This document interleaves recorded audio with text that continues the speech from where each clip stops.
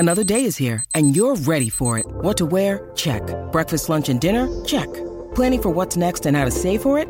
That's where Bank of America can help. For your financial to-dos, Bank of America has experts ready to help get you closer to your goals.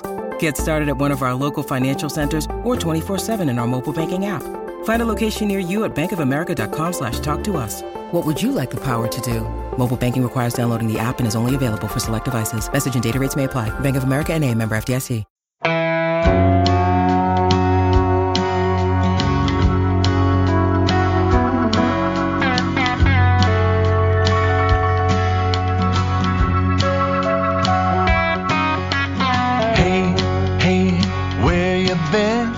Buckeye Talk is about to begin. Hey, hey, hey, come on in. Welcome to Buckeye Talk. I am Nathan Baird from Cleveland.com, along with Doug Lesmerises and Stephen Means. Another week in isolation for the big pod. Guys, how are you guys handling another week at home following this program from afar? Yeah, good. It is what it is, baby. Soldier on. Stay safe, stay smart. I need out the house, but yeah, for the sake of safety, yeah, stay in the house. Are you guys getting out of the house? Because it's been amazing. Yeah, I sit on my balcony during the workday just for the sake of not looking at the same walls all day. My fiance is a reporter, and she's outside right now doing interviews and stuff, sitting on our little outside, our outdoors, whatever you call it, patio set, doing her work today. So that's her office, hanging out with the dog. And I'm glad that we finally got a break in the weather, because otherwise things have been pretty gloomy. It's I'm running like 5 days a week. I ran a 10K the other day, and it's upped my running because it's like a treat. It's a treat to get outside, and I pick a podcast that I need to catch up on, and I go and I'm waving to everybody. I don't know if people who listen to Buckeye Talk know this, but I typically am a grumpy, cranky, curmudgeonly jerk. But now, in this era, when I'm out running, man, I'm waving to everybody. I'm Mr. Neighborhood. So, yes, getting out is good. This is the best shape I've been in. This isn't saying much, but it's the best shape I've been in a while, between getting more exercise because there's nothing else to do in the afternoons and not eating so much fast food and stuff. I think I've lost a good handful of pounds here just in the last couple of weeks. So, I don't want this to go on forever, but as long as it goes on, it feels like I'm doing okay with it. And let us all acknowledge the fact that this is how we are experiencing this makes us very lucky and privileged. And I was just the UPS guy dropped something out at our house today, and he's wearing a mask and he's out doing his job, and he's a UPS guy and he's out in the world. He's not thinking about, when he's going to get to go run. He's doing his job and taking care of his family. So we know there are people listening to this who are in tougher situations, and we are grateful for all those people out there. And I actually have a side tangent about this that it's a point I want to make. If I should make it now, or should I? Just do it. Yeah, go for it. So here's the thing. My theory of this is that I think on the Big Wednesday pod, we will get into this stuff. I think it's okay for us to talk about how we're doing in this era, what is out there, what might happen down the road. But I think in the daily pods, I would like us to ignore it, because I listened to Bill Simmons' podcast the other night, and he was whining about this stuff in such a whiny, uninformed way. And he was talking about how, I watched WrestleMania and there weren't any fans there, and I don't want to watch any sports without fans in the stands. And Ryan Russillo was like, shut up, you idiot. And it was such a grating, uninformed, whiny, privileged piece of nothing. And I love hearing those guys talk about sports. So my window of how much I want to hear whiny sports writers talk about how they're dealing with the coronavirus. And, are they going to put it on TV or cancel the game? They canceled the Masters. What am I going to do? Shut up. That is not entertaining.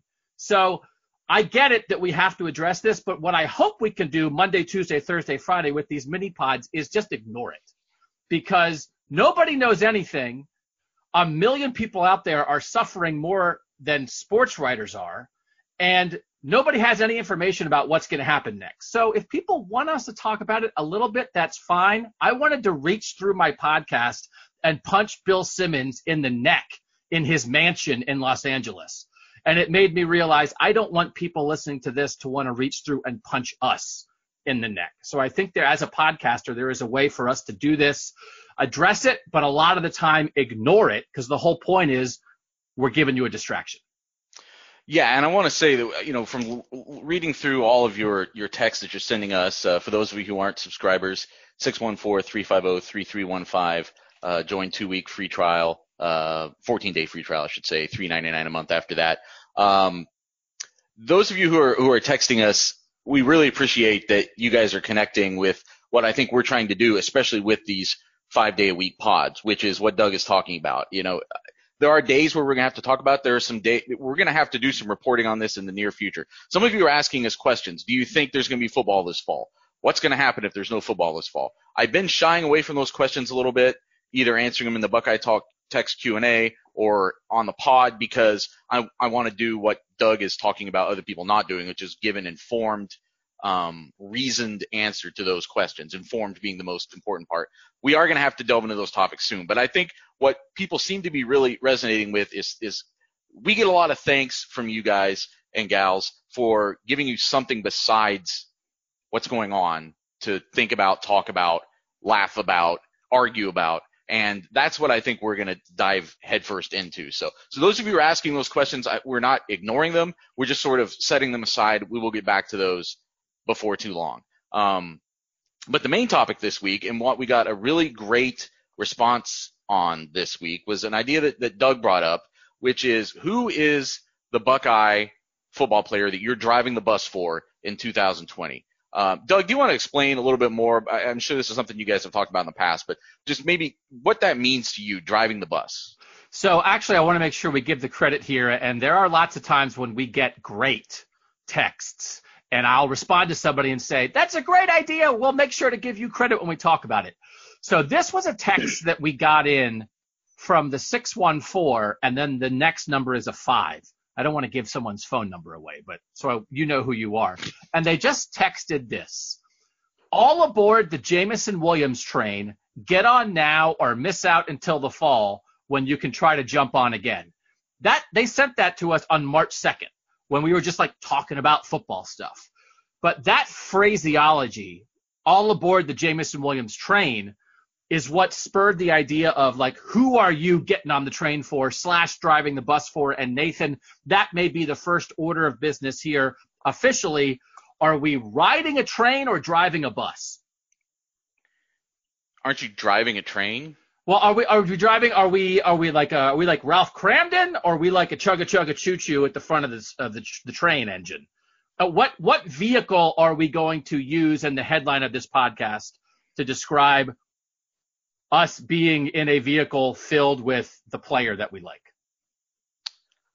I think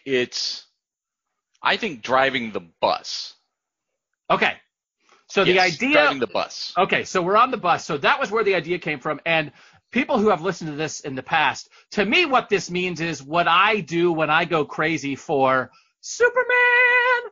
And when I get on the podcast for that time, I was doing it 3 or 4 years ago and talking about Eric Glover Williams all the time, or what I do with DeMario. When I'm so excited about DeMario McCall, it can be a great player, but it's somebody to me that you are super excited about more than the average person is. That even maybe if it's a really good player, but you think this guy's going to be an All-American, and it's a person that you are excited about without reservation.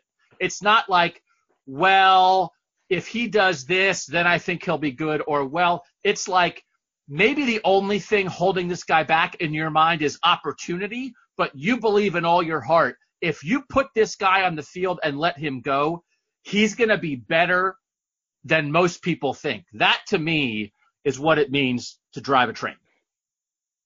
And I think it's important to say driving and not riding. You're driving the train. You are picking people up and taking them to the eventual destination of where you would have been all along, which is, this is my guy. Yes. Now, you could be like, if you were the conductor on the train, right? I don't know, like if you're punching tickets on the train, maybe that would count too. But I guess driving it, yes, it is an active thing. It is not a passive thing. It is not like, yeah, what the heck? I like that guy too. It is like, I am telling other people why they should believe in this Buckeye. Right. So we got 92 responses. I think it's 92. It's around 100 responses.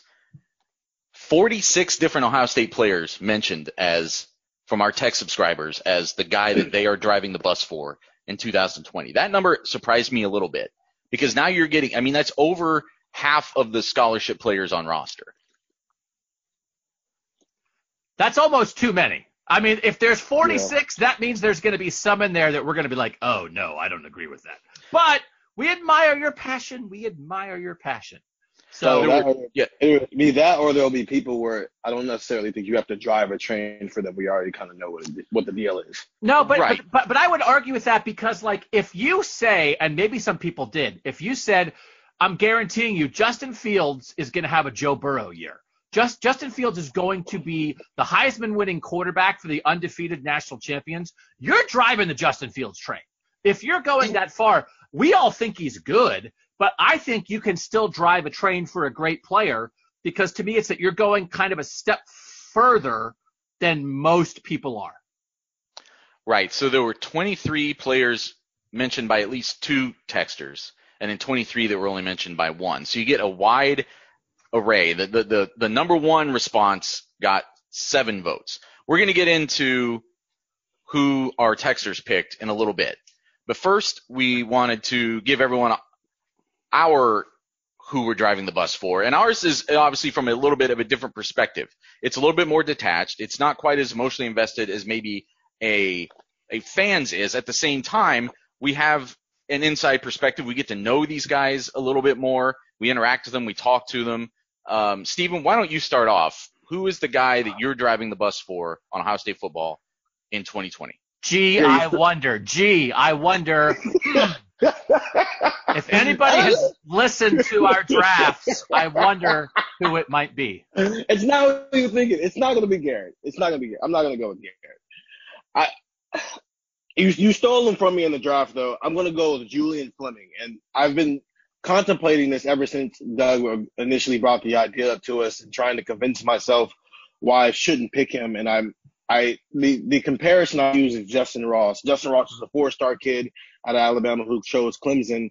And because of some opportunity, Clemson's had some great wide receivers in the past, but there was an opening for him to be a starter right away. And he turned that into 46 catches, 1,000 yards, and 9 TDs, which I'm not saying that's what Julian Fleming is going to do next year. What I am saying is in comparison to the 2 guys who had roles as freshmen before him at Ohio State, Chris Olave, a 3-star guy, number 68 wide receiver, number 399 player, he didn't really get a role until the Michigan State game because Austin Mack was hurt. And so they threw him the ball randomly. And we were all like, hey, Chris Olave is on the field. And then all of a sudden the Michigan game showed up and he scores the first 2 touchdowns of the game. 12 catches, 197 yards, and 3 TDs on the season. And then Garrett Wilson last year was the most of an opportunity of freshman wide receiver has had here in a while. 30 catches, 432 yards, and 5 TDs. I think Julian Fleming is going to be somewhere north of what Garrett Wilson did and south of what Justin Ross did because of the fact that he might end up being the other starting outside wide receiver, especially since Garrett Wilson is moving on the inside as a slot receiver and Chris Olave is already one receiver. If he's a starter, reaching those Justin Ross stats, the possibility of it climbs up the ladder a little bit, mostly because I think they're going to throw the ball around a lot more than they did last season. And so because of that, he might be able to build himself up to where if Ohio State's in the playoff, Justin Ross had 200-yard receiving games his freshman year against Notre Dame and Alabama, Julian Fleming could be doing the same thing because he's had it's a 5-star kid, the number 1 wide receiver in the country, getting an opportunity that Chris Olave and Garrett Wilson just didn't get as true freshmen. So he is a 5-star, and he's the number 1 rated receiver recruit in the country. So the bus is at least pretty well warmed up at this point. The train. Yeah, the train. You said driving the bus. No, I thought we said we're driving the train. We just said, you said drive the train. I said it's like having a conductor, and I thought we decided on train. No? You said bus.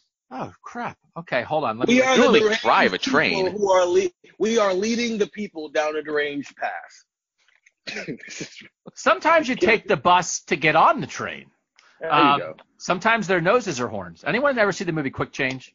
It's a great movie. All right, I'm writing down bus to remind myself because you. I also think I got a little bit confused because you said driving the bus and riding the train, and I think I don't care what vehicle it is, but we're driving. No, but I think we need to agree on a vehicle. Otherwise, we're just this podcast will be madness. Driving the bus. We're okay. You're the host. It's the bus. I apologize. Driving the bus. Yes. So driving the bus. So anyway, I'm saying yeah. Julian Fleming's bus is already, I think, pretty well stocked. Doug, do you have the same kind of top end optimism of what Julian Fleming could be as a freshman? Well, I want to demand that I want Steven's bar because, again, like so the idea of whether Julian Fleming's going to be a starter or not is irrelevant. He's going to be in a rotation at one of the receiver spots. There's no doubt about that. So he's going to be one of the 6 guys. Garrett Wilson was a co-starter last year for the whole season. I made a bet with our guy Drizzy Gets Busy before last season that Garrett Wilson would have more than 600 receiving yards. We bet Chili's dinner on it. And he only had 432. So I lost that bet, but it turns out that Drizzy lives kind of far away. And so when we all can go back to normal, I might have to drive several states away to take Drizzy to Chili's, but I'm more than happy to do it. But I was in on Garrett Wilson to the tune of 600 yards last year, and I wouldn't have said that I was driving the bus for Garrett Wilson. So if Justin Ross had 1,000 receiving yards as a true freshman, I want you to set what is your bus driving bar on stats for Julian Fleming? So in 2018, when they did throw the ball around, the top 3 receivers were 1,000, 800, and 700. I think Julian Fleming is going to be number 3 and can get 700 receiving yards next season. Okay, I don't know if that's bus-worthy. Nathan, is that bussy enough? 700 for Julian Fleming? I mean, that's 250 more than Garrett Wilson got. If you told me Julian Fleming's going to have 700 receiving yards, I'd say, yeah, that's a good year. I wouldn't necessarily be like, oh my God, that's awesome. To be fair, if you're thinking about a 14 or 15 game season, 700 doesn't also impress me as much as if you're talking about 12. Okay, to be fair, only one person last season had more than 700 receiving yards, and that was Chris Olave. Yeah, right. None of those receivers were as good as Julian Fleming. Here's the other thing. It also, the rotation makes it tough. I think to drive the bus, I think is more what Steven was alluding to as like the 99th percentile, which is if Julian Fleming has just some sort of eruptive season where he gets up around 1,000 yards and it just emerges as this just separational talent in college football. There, I think, is where you've driven the bus. You're saying this guy is not just going to be a really productive receiver as a freshman. This guy is going to be all eyes on him by the end of his freshman year. That, to me, is where you say driving the bus. So here's what we're talking about, by the way, with Justin Ross, to Steven's point. Justin Ross as a freshman had 1,000 yards. That led Clemson. T. Higgins, who's going to be like a second-round pick this year, was an older guy that year. He had 936. Hunter Renfrow, was a Magic guy and went to the NFL, he had 544. So, Justin Ross and Amari Rogers had 575. They had a 4-man, basically 4 receivers they threw to, but Justin Ross was still number 1. So, to me, if you're really driving a bus with Julian Fleming, I don't know that saying he's going to be 3rd on the team in receiving yards is enough driving, man. I want speed level bus driving on this. I want Sandra Bullock pedal to the metal. You can't go under 55. And that's if we just said the other day on the draft thing, Julian Fleming will probably be 3rd on this team in receiving yards. I might demand that you go higher, that you say he's going to be 1st or 2nd. All right, I'll go. He'll be 1st. How about this? I'll say it. He'll have 1,000 yards and 10 touchdowns, bare minimum. Ooh. Okay, now that's some driving, baby. That's bare minimum. You didn't just drive the bus. You invented some kind of new nuclear powered jet engine bus. I tried to be fair. No, it's 1,000 yards, 10 touchdowns. Justin Ross at 1,009, 1,010 for Julian Fleming. Interesting. And by the way, that bus reference earlier was to a movie from 30 years ago. It was about a bus that you had to drive fast. It's called Somebody in Northeast Ohio did this great animation about Governor DeWine and Amy Acton, and it's set to the tune. It's a parody of the Laverne and Shirley intro. I don't know if you guys have seen that yet. That's going around on Twitter. I thought it was hilarious, but it also struck me as like my fiance is sitting there and she's younger than me, and I'm like, I don't think she has. I know she's probably never seen the Laverne and Shirley intro, so I don't know if everybody out there that I was tweeting it to thought it was as funny as I did, but it's pretty funny. But it's crazy how things that were like so like seminal to us are like so dated and completely off people's radars now.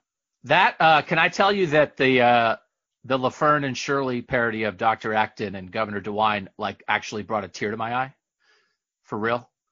Like it brought out the greatest sense of Ohio pride that I've ever felt. And that, like, as I rant about, and I have another rant coming up to drop on people because I'm just in there's a certain way that I would like everybody to address sports and the world right now. And if you don't adhere to my way of doing things, you make me angry.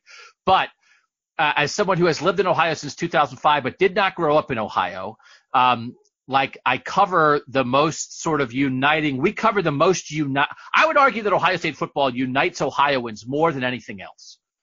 I don't even know if that's in dispute, that the number one thing that the average Ohioan has in common with people around the state, Cleveland, Cincinnati, Akron, Toledo, Zanesville, everywhere, is Ohio State football. And we cover that on a professional basis, not on a personal, like it's not personal for us. So this, never have I felt more like an Ohioan, and never have I welled up more with Ohio pride than during this, because I feel like from the start, Ohio has been a leader in this. I feel like Ohioans have the right mindset about it. I think our leaders are doing a great job leading us. And I know it's hard on a lot of people, but I just feel like Ohio is getting it right. And so like a Laverne and Shirley cartoon that like went over the heads of 80% of the people out there, because if you don't have gray hair, you don't know who Laverne and Shirley are. I was like, yes, Amy and Mike. So thanks for sharing that, Nathan.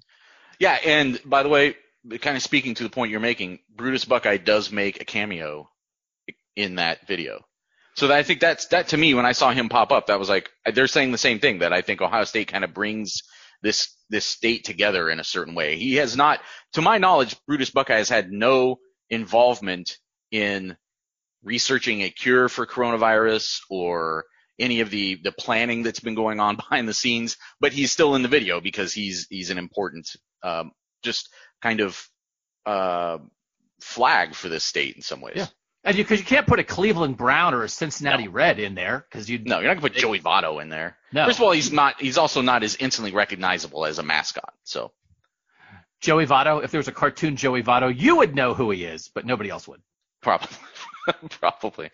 All right. I'm going to go next because I don't think you're going to steal my guy, but just in case you were going to, and since I'm hosting, I'm going to go next. And I think it's interesting, like the guy you drive the bus for, to me, there's people, our text responders who picked somebody who's like a star already or just about there, and they think they're going to go to another level. And then there's people picking guys who really obscure. And then there's kind of in the middle, it's the ones who just haven't gotten a fair shake or something hasn't worked out or whatever. I'm picking Nicholas Petit-Frere. And it's because the more I think about it, I feel like the start of his career has been framed a little bit as him being behind. And I don't know how fair that is. I've probably even contributed to it in the way that I've written about things a couple times. He came in as a 5-star recruit, much like Paris Johnson, but those guys usually, even as 5-star recruits on the offensive line, don't start as freshmen. So the fact he redshirted as a freshman, no big deal. And then last year, he loses a battle in the fall that they said was neck and neck to Brandon Bowen, a guy who had been a starter on the offensive line before he got hurt and came back as a fifth-year senior and won the job. And I feel like that gets turned into him having failed to some level at this point of his career. And we forget a little bit that he's still just a redshirt sophomore. And I think he's poised to maybe prove some doubters wrong, including people like myself who, again, have maybe written it a little bit more harshly. Now, it does say something that last year when they needed a third tackle, he was not the guy they picked. Is that a sign that there is a deficiency there, or is that the kick in the butt he needed to reach his full potential this season, we'll see. But that's the guy I'm picking. A guy who I think has maybe gotten a little bit – he hasn't necessarily had the full opportunity yet to be criticized the way he has. Do you guys think that's a fair way to look at Nicholas Petit-Frere? Yes, and I think from now on, whenever we talk about the right tackle battle, you now are going to have to say, I think Petit-Frere is going to win it. Right? You can't doubt your guy. Yeah, He's your guy. Yeah. Okay. Well, based on what I've seen so far, I probably would pick him to win it, but I've only seen a little bit of one practice while I was mostly watching the defense. Can I bring up a point very quickly? Of course. When you drafted a right tackle for your offense in the draft, do you remember who you I did. I took Paris Johnson. But that was mostly a psychological ploy to get under Steven's skin a little bit. And so you went against your own pick just to mess with me. I respect that. No, not necessarily. I think if you go back and listen to the pod, I said just for fun, I'm picking Paris Johnson here. And to be fair, Steven did not draft Julian Fleming as the receivers sat on the board for like 4 rounds. Right. And Steven picked Garrett Wilson first, but is somehow not driving the bus for the guy that he made the overall number 1 pick for the offense. Okay. I tried to pick someone who hasn't necessarily done anything yet. I think it would have been easy to sit here and go, I think Garrett Wilson is going to break the wide receiver receiving record next year. I think that you think it's that's on brand. Easy? If you think Garrett Wilson is going to have the best receiving season in the history of Ohio State football, that is classic bus driving. Yeah, but everybody knows I'm driving that bus already. I wanted to, challenge myself a little bit and actually think about this. I picked the man first in a draft where you probably shouldn't have picked a wide receiver first. No, let me tell you, Steven, if we're going by what you did in your draft, I don't think you want any of us reading too much into your draft, given how that turned out for you. We're going to get more into the draft on Thursday, and I'm looking forward to that. I like my team. But, okay. But neither of you have the guy on your team that you were driving the bus for. That's true. Yes, it's two different questions. I looked at the draft one way, and I'm looking at this question another way.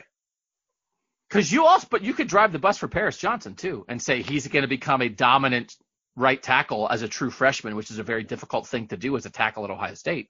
That's a difficult thing to do as a tackle anywhere, to be dominant and start as a true freshman. I think that's in his potential. But I'm going out on a limb and saying I'm thinking Nicholas Petit-Frere is going to emerge. I think it's a good pick. I mean, he was among the guys I was considering. But then again, when I thought about it, it's like, am I sure he's going to win the starting job? I wouldn't say like, oh yes, I am absolutely sure. I believe in him. He's going to beat out Paris. And to me, if you're not willing to go that far, then you can't drive a bus for the guy. So it's like, if you're staking your claim, it's like now the other way that I think you can drive a bus and stake a claim, which is a great thing for a sports writer to do, is have the person not win a job, and then you can criticize the coaches for playing the wrong guy. Right. Well, and that's the other thing. Like we saw one practice, the first practice of the spring. I may have had a very different opinion about this by the end of the spring. Maybe by the end of the spring, after we got to see 3 or 4 practices, I would have thought Paris Johnson is clearly the guy who needs to start. So this is all very speculative, obviously. And I don't know what we'll be allowed to see between now and the start of the season. It may be nothing, if there is a season, not to go back into that topic. But it could be also that by the end of the fall, from what we see or the people that we talk to who are seeing things, that it's obvious that Paris Johnson needs to start. I don't know. But as of this day, April 7th, knowing what we know, that's the guy I'm going with. I also think in the implication in driving the bus for a guy is that there is some component of irrationality in it, of like a little bit. I just love this guy. I don't care what anybody says. I don't care what the facts are. I'm telling you, I love this dude. I love that there is a great big tackle with Petite in his name. That alone almost makes me want to drive the bus. Yeah, his name is Nick Little Brother. Yeah. But he's gonna kill people. Yeah. No, that's great. No, that's just the word petite. Like what the word petite means in like even American culture does not describe Nicholas Petit-Frere. And like headline writers and like ESPN Sports Center anchors are just like waiting to get their hands on that. Like, the number 8 play of the day is like Nicholas Petit-Frere pancaking somebody, and my goodness, the irony. Doug, who are you driving the bus for? All right, so I want to put this in context a little bit. I went through, and for longtime listeners of Buckeye Talk, the caveat to this is that I have a terrible memory. I'm trying to remember who I have driven the bus for in the past. And so this is my personal recollection of guys that I think I have driven the bus for in the past. If you would go back now and say, well, Doug, I went back and looked at what you wrote about guys, there's no proof of you driving the bus for this guy. That might be true also. I can't remember what I thought 2 days ago, much less 10 years ago. But here is what I think is my list of guys I have driven the bus for, some rationally, some irrationally. And there's some stars on here, and there are some guys who kind of missed on this list. So here we go. Dante Whitner, Malcolm Jenkins, James Laurinaitis, Brandon Sane, Jermail Hines, Lawrence Wilson, Jamal Berry, Christian Bryant, Storm Klein, Etienne Sabino, Dontre Wilson, Curtis Samuel, Superman, Dante Booker, Draymond Jones, DeMario McCall, Tate Martell, and Baron Browning would be guys that I have said over time. I remember like saying when I thought like Storm Klein was going to be great. And he turned out. It's a great name. Yeah, it's a great name. Maybe that was it. Maybe again, there's irrationality. It's like his name is Storm. My high school sports mascot was the Storm, by the way. Salt Fork Storm. How did that manifest itself as a mascot? It was like an angry wind vane. No, I don't know. It was just like an S, I think. It wasn't really we didn't really have like a costume mascot. Not a cloud. You could be a cloud, right? You could be an angry cloud. I think there might have been. Actually, I'm thinking now there was a lightning bolt. It was something. It was very late in my career. We sort of switched over in the middle, but yeah, Salt Fork Storm. You switched your mascot halfway through your high school career? Our school, went in Illinois. This is kind of popular, especially in the smaller rural areas. It did like a sports co-op between another neighboring school, and then we combined our athletic team. So instead of, we used to be the Cardinals and they used to be the Wolverines or something. So we combined into a completely new identity. And now those schools have all consolidated, and it's actually the school Salt Fork. But back then I was an original Salt Fork Storm. Nice. Do you have like a t-shirt? Probably. Yeah. Maybe not. It's good. It's been 25 years now. So were you near Hoopeston at all? Hoopeston, Illinois? So Hoopeston, the Corn Jerkers, they were up at the top. That's the Thad Matta guys up at the top of Vermilion County. Actually, I think they're basically like the last city in Vermilion County before you get into Iroquois County. And then we were Indianola, where I'm from, is down at the bottom of the county. Oh, so you're in the same county, yeah? Because I went to Hoopeston. We played against Hoopeston. We played Hoopeston, they were in our conference 10 years ago, and did like a hometown story on Thad Matta, and got a lot of Corn Jerker memorabilia. Yeah. I still have Dick Matta. His dad, Dick Matta, was a longtime coach around there. Some of my earliest sports journalism experiences were interviewing Dick Matta for the Hoopeston area girls basketball team he was coaching. Nice. Too bad he's not the coach anymore. You guys would have you could be his little like Illinois County. I mentioned it to Thad one time when I got to his table at Big Ten Media Day. It was just like me and him. I'm like, oh, hey. And I said that to him, and he's like, oh, how about that? But he said it very in a passive way. And then I remembered that like there have been like 3 other guys from my paper that have covered the Big Ten in some way over the years that have probably also said that same thing to him. Oh, so yeah. He's kind of used to it by now. But nice. Okay. So anyway, back to your pick. My list. So I loved Christian Bryant. And the thing that you said at the start of this of like, this is dispassionate. This is a little different. Not for me. Like I'm an irrational. I was a beat writer. I mean, I was the beat writer for this stinking team for however long it was before I sort of whatever I am now. I don't know. I probably wasn't dispassionate. I don't think that my attitude towards Eric Glover Williams was dispassionate, or my attitude towards Christian Bryant. Like I'm probably unprofessional, but like I love, and I do have a softer spot for some of the Cleveland guys since we're Cleveland.com. And back in the days, we would do sort of like more hometown feature guys. But man, some of these guys, these Northeast Ohio guys, I loved Glenville safeties at Ohio State. Dante Whitner, Jermail Hines, Christian Bryant is just like a run of like hard-hitting, like hybrid safety guys. And so all that said, and I've been on, you guys know, I mean, the Tate thing and like DeMario, Baron Browning, I've been very in on, and that's been one where I've like kind of been wrong, but I've just blamed it on the coaches. That's what my whole Bill Davis thing is, like ruining Baron Browning. So I didn't say Garrett Wilson, even though when they moved Garrett Wilson to the slot, I basically stood up at Ryan Day's news conference and said, yes, yes. But I thought, well, I can't take Garrett Wilson because Steven's going to take him because he picked him number 1. So I maybe would take Garrett Wilson now, but that's not who I said I was going to take. I'm going to say that I'm driving the bus for the combo of Tommy Togiai and Teron Vincent, which is a little bit irrational because like Haskell Garrett is a senior and is really good, and there are other defensive tackles there. But I would, and like Davon Hamilton was just like really good for them and is going to be a 3rd-round pick in the NFL, and they've had good defensive tackles. I believe, perhaps irrationally, that those 2 super highly rated guys who are like 2 top 50 national recruits at defensive tackle can give Ohio State a level of defensive tackle play that is a step up from what they've had, even maybe from the Draymond Jones era. And I was a big Draymond Jones guy. So those are the 2 guys I'm going to say, because I was trying to go through and thinking like, well, who do I think is really going to be great that I really think is going to play and really think is going to pop? And there weren't like a ton of guys for me, like maybe Sevyn Banks, but that's kind of an obvious one.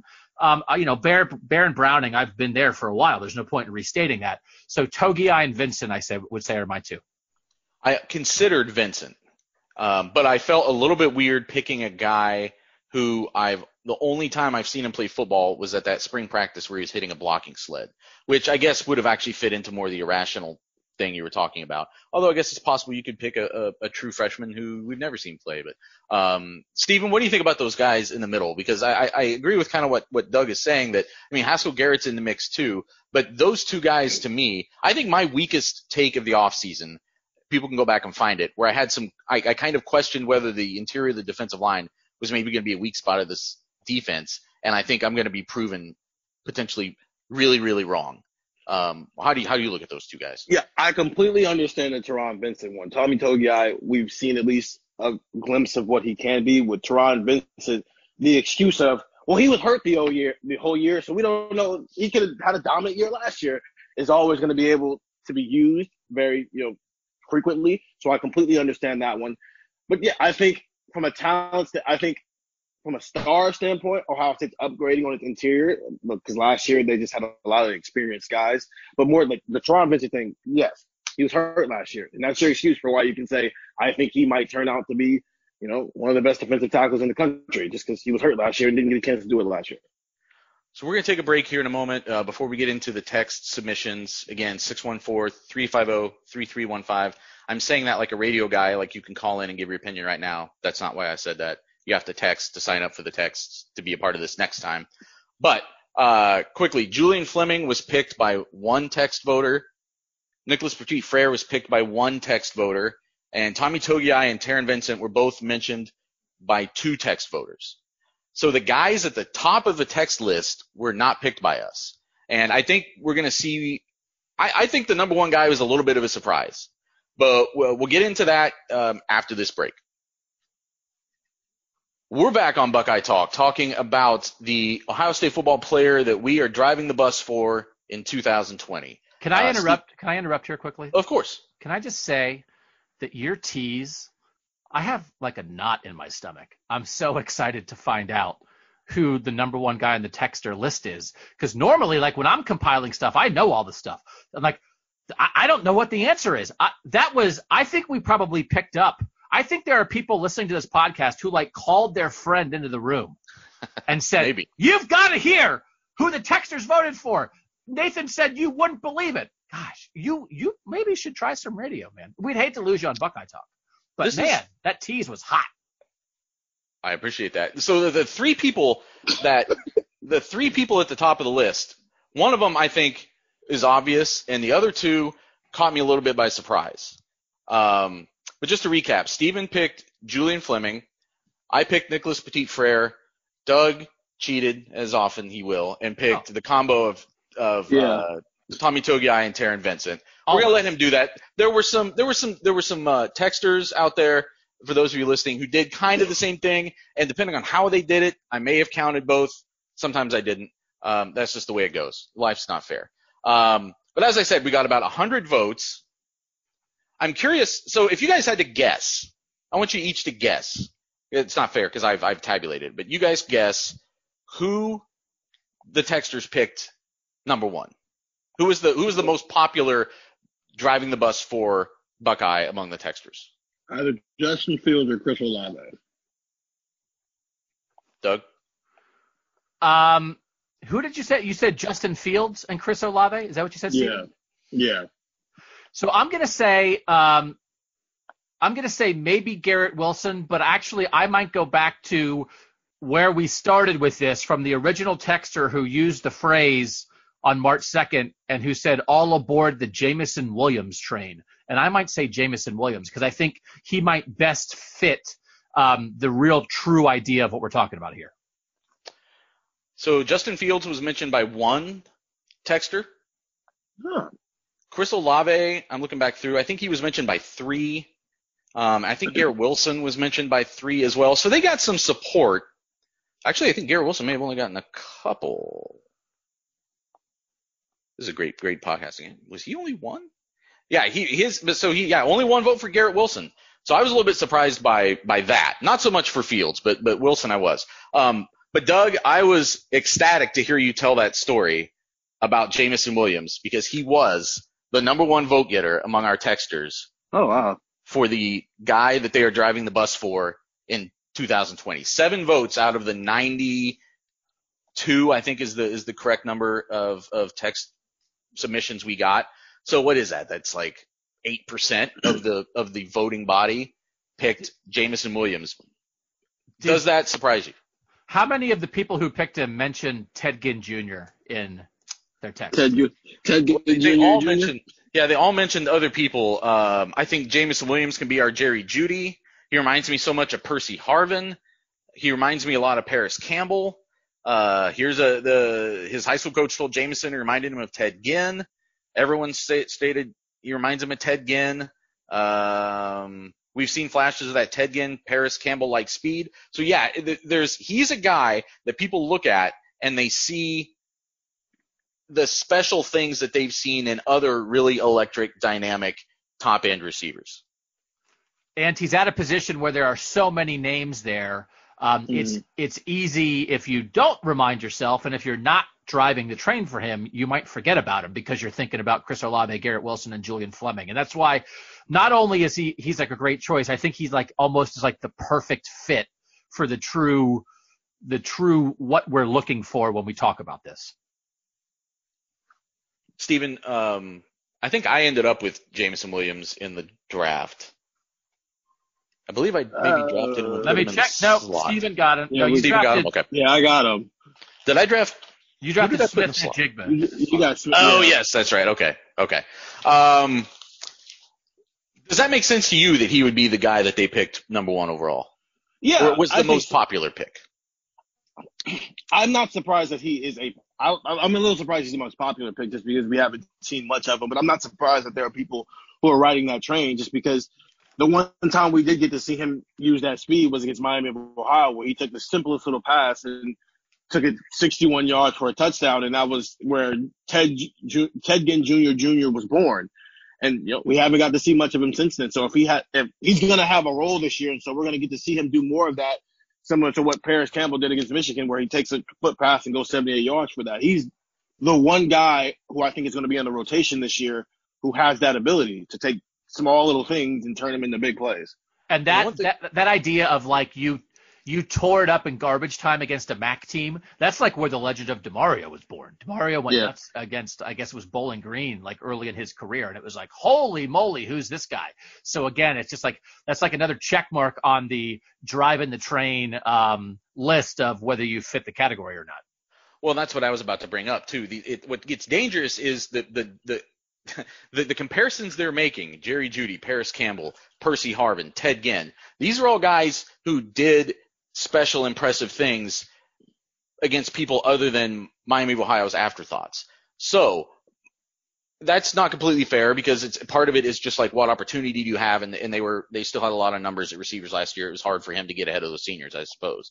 But do you guys, where are you guys on your bearish, bullish, whatever, on how good Jameson Williams could be in 2020?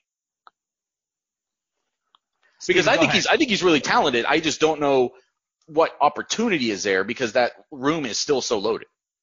I think he's going to be in the top 6. I wrote a headline after the Big Ten championship game, literally saying why Jameson Williams can be Ohio State football's next Paris Campbell. A lot of the guys who are going to be in the rotation, I think, are great downfield threats. If that's where they shine. I think he's the one guy who takes the little small thing, and where his yards after the catch are going to be where the majority of his production comes, while the other guys are, downfield threats where they'll be able to make possession catches. While he'll take the short stuff. If they start doing a lot of crossing route stuff, I think that's where he gets dangerous, is in those mesh route situations. He seems to me like a guy who could be an afterthought at times, and then that could almost be his strength. That they're going to maybe find some packages for him. Maybe he gets more handoffs and sweeps and things like that where he can use that speed. Maybe there's like some 4 receiver spread out things that you could use him with. I don't know that he's going to get a lot of volume in terms of targets, but I think he could be strategically used. Why do you think that? Why not? No, no. Why not is not an answer. But here's the thing why I think he makes sense. Because he's not a freshman. Like the idea of how's he going to fit in? We have 4 guys that are getting all this hype as true freshmen. True freshmen, who knows? We just made Steven say that Julian Fleming is going to get 1,000 yards. Julian Fleming's never played college football before. Jameson Williams has a year under his belt. There's really probably, if you had to guess, there's only 3 upperclassmen, non-true freshmen, who are going to factor in for sure at receiver. And it's Olave, Garrett Wilson, and Jameson Williams. And Jameson Williams is the 3rd guy on that list. He's not as hyped as Garrett Wilson. He hasn't been as productive as Chris Olave, but he certainly knows a lot more about college football than Julian Fleming, G. Scott, Jackson Smith-Njigba, and Mookie Cooper. So, and again, I think a lot of times we can end up looking for packages. They don't put 4 receivers on the field very much. I am absolutely expecting that Jameson Williams is going to be one of the 4 primary outside receivers. He'll be a co-starter at one of the outside receiver spots. I'm a little curious, Stephen, why Paris Campbell is your comparison for him, because I do think we saw Jameson Williams, who was one play, made a nice catch down the field when we were watching spring practice. I mean, he's not going to be in the slot. So Paris is a slot guy. So if you think that Jackson Smith-Njigba and Garrett Wilson are going to be in the slot, I don't know that he's not more of like a Terry McLaurin guy who did beat people down the field. That's probably a better analogy. I think when I just think of I'm thinking of the speed and the ability to take the short passes but Terry McLaurin is probably a better option because that's a guy who he's not Paris Campbell fast, but still had ridiculous top end speed and was able to make things go. So that's probably a better comparison for what he's going to be as an outside receiver. And I just think, the idea of, I don't know, it doesn't feel like Ryan Day is going to be much of a guy where they're using receiver H-back handoffs anymore. I don't know that's how they're going to live. But I just think they're probably in the end just going to end up throwing the ball to this guy because he's probably pretty good and he's a year more experienced than 4 of the guys he's competing against. Yeah, so I'm just going to read a couple of these comments. From the 813, I really believe this offense has lacked an explosive speedster. Paris Campbell was fast, but I don't believe he was a crisp route runner. His hands were marginal until his senior season. I think Jameson Williams can be our Jerry Jeudy. Do you guys feel that same way that there's a top-end speed that Ohio State has lacked? I guess even this guy this texter is suggesting that even for the 2018 season, that they didn't necessarily have someone with the kind of speed that Williams does. I think that's not true because it was proven at the combine exactly how fast those guys were. But yeah, it's not true. No. Exactly what you just said. Dixon, McLaurin, and Campbell set the combine on fire with their 40 times. Those guys had weird careers because those guys, you never quite knew how good they were. I feel like they were kind of maybe held back by JT at times, and then you never got a great handle on them, but I don't know that it was that they lacked explosiveness. I think the thing that maybe I would agree with is at times nobody's been Ted Ginn Jr. since Ted Ginn Jr. here. Nobody's been that level of scary, but that's not just about your speed. It's about how you're used in the offense. Right. And so I get what they're saying, but I don't think that it's Ohio State has lacked speed at receiver. I think maybe they haven't quite used their most explosive guys in the most explosive ways, and I think maybe that will change. Yeah, another texter from the 937. He reminds me so much of Percy Harvin. It's crazy. He's not just fast. The way he accelerates is unbelievable. It looks like he has another gear built into him that most humans don't. Again, I think some of that comes from what you saw against Miami of Ohio. Someone like I would be waiting for him to do it. I'm not doubting that he can, but I want to see him do it against frontline Big Ten competition. His 5.17, his touchdown against Miami impressed me. His effortless strides remind me a lot of Paris Campbell. Although I fear that his lack of blocking ability will limit his snaps this fall. But you guys are both saying that you feel like he's going to be in the top 4 of the outside guys. I think so. Yes. All right. I would almost be shocked if he's not. Yeah. Because if he's not, then it's that like, Jalen Harris or Cameron Babb or somebody like that beat him out, because we're already putting 2 of the true freshmen in the outside mix, right? I mean, our assumption on the outside is Olave, Fleming, Scott, and Williams.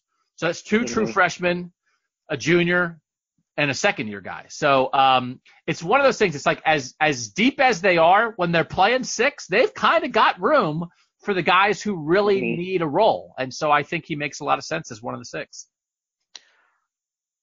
So he was our number 1 vote getter. The next 2 guys tied with 5 apiece are both defensive players.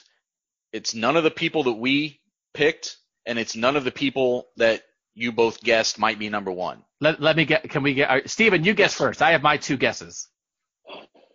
Josh Proctor. And who's your other guess? I would say, I want to go Trey Sermon. No, I said 2 defense guys. Oh, 2 defense guys. Okay. Josh Proctor or 7 man. Oh, no, or Tough Borland. Not Tough Borland? You think people think Tough Borland? They're driving the train? No, the bus. Driving the bus. You think people are driving the bus for Tough Borland? I think there are some people out there who feel like we've been too tough on Tough. No pun intended on Tough Borland. I will be happy to be wrong. My guess would be Tough Borland was not mentioned by anybody, and my guess would be Josh Proctor and Sevyn Banks. You're wrong that he was mentioned by nobody. We'll get to that in a moment. But you're also both wrong about Proctor and Banks, although they did have support. The next 2 vote getters, 5 votes apiece. Banks was close. He had 4. And Proctor was down 2 or 3. The next 2 guys, both linebackers, Baron Browning, your old guy, and Justin Hilliard, which I thought was a really interesting pick. But I think it's a guy that people appreciate that he's been here 6 years, or will have been here 6 years. They appreciate the fight that he's gone through from an injury standpoint. And I think below all of that is they remember 5-6 years ago when he came in as a really highly ranked recruit, and they've never gotten to see that pay off. And I feel like fans always, no matter how long a guy's been around, and you can say this about Hilliard, you can say this about DeMario McCall, when you have that 5-star next to your name or that top 50 whatever next to your name, I think people always feel like that's always in there just waiting to erupt. And I think there's some people who think that could be with Justin Hilliard. Now, again, he's 4th in a 3 linebacker situation as far as we know, depending on what they do with Baron Browning. But so I don't know what the opportunity is going to be. But I thought Browning made a lot of sense. I would have assumed Browning would get a lot of votes. Hilliard was the one that surprised me. Yeah, it sounds more like they're not necessarily driving the bus or the train, whatever we're calling this thing. They're more just rooting for a kid who's had a tough time in his college career. More than it is like they think he's going to have some breakout season. It's more just, I hope he gets to a season and is pretty good because he's had a tough time. So let me just read a couple of these because it goes beyond just, oh, shucks, that guy's really had a tough time of it. From the 480, I think this man could be a star. He has massive talent, good instincts, always around the ball making plays when he gets in the game. If he gets more significant playing time, he has all Big Ten talent. Another guy from the 919, he is a former 5-star recruit that has suffered many injuries, never really got started. Last year he flashed some athleticism during limited play while running down running backs and slots on the edge. his quick penetration and sure tackles reminded me of Jerome Baker. Let's see. I mean, people are saying that they think he's more than just a good luck story or a hard luck story or a feel good story. They think he could be one of Ohio State's 3 best linebackers. Do you guys think that that's even potentially in the cards for him? I do not. I think Baron Browning is going to be their best linebacker, and then Pete Werner and Tuf Borland are going to be the starters, and then there's Teraj Mitchell is probably going to rotate with Tuf Borland, but I don't think he's going to be one of the best linebackers this year. Yeah, I think they'll use him like they did against Wisconsin, where like in special situations where they need 4 linebackers, that's where he'll get his time. He played, thanks to the wonderful 11 Warriors snap count chart, he played 106 snaps last year. That was actually fewer, that's on defense. That was even fewer snaps than Dallas Gant played. Yep. That was fewer snaps than Brendan White played. Like, tough. Pete Werner played, Malik Harrison played 700 snaps. Pete Werner played 600. Justin Hilliard barely played 100. He played 54 of his 106 snaps in the 2 Wisconsin games and the Michigan game. Yep. He is tailored to a certain kind of offense, which is not the offense that you normally see. He played 3 snaps against Clemson. And so he has had tough luck. It's a really interesting pick. I think there might be too much proof out there that he's just not going to be what people are hoping. Whereas like a guy like Jamison Williams, it's like he hasn't had the chance to show it yet. Justin Hilliard has been limited by injuries, but he was kind of around last year, and he was a situational linebacker against teams that use like 2 tight ends and a fullback. Yeah. So I don't think it's going to happen. And you have to remember my perspective coming in from the outside and learning players right before the season. Justin Hilliard was someone that I had no just mention of until he played against Wisconsin. Then it was all of a sudden, I guess this is a guy that we have to write about this week. And then, as you say, he kind of disappeared again until they needed him again in a little bit of a similar situation. I think the other thing to remember with Hilliard, too, is that I think there has to be a big separation between him and any of these juniors as far as getting a bigger role, because I'm going to probably lean towards a guy who this experience this year is going to help next year if it's a toss-up between a senior and a junior. So, and again, the comparison on this with Justin Hilliard. Malik Harrison, like in a big game, was playing 50 to 60, almost 70 snaps last year. Justin Hilliard never played more than 20 snaps in a single game. Even when everybody went nuts and wrote about him after Wisconsin, he played 18 snaps. So, but I actually am going to disagree with your second point, because I always think that way, and Ohio State often does not think that way. And they are not in the business of getting ready for next year, because it's all about this year, because there should be a national title contender every year. There is no such thing as next year with Ohio State. And so if they think Justin Hilliard, if it's tough, that's what I thought with Brandon Bowen and Nicholas Petit-Frere, and it didn't happen. They said that was close. I would have thought, well, okay, it's close. Play the young guy who's going to be a returning starter at tackle for you the next year. Nope. They played Brandon Bowen. So if I will say, to me, if Justin Hilliard proves that him being on the field 40 snaps a game makes Ohio State better, they'll give it to him. I just don't think it's going to happen. I understand what you're saying. I will say the difference there being between a 5th-year senior and a redshirt freshman as opposed to a 6th-year senior and a junior. That changes that equation a little bit. But I see what you're saying, and I agree that there's evidence of that too.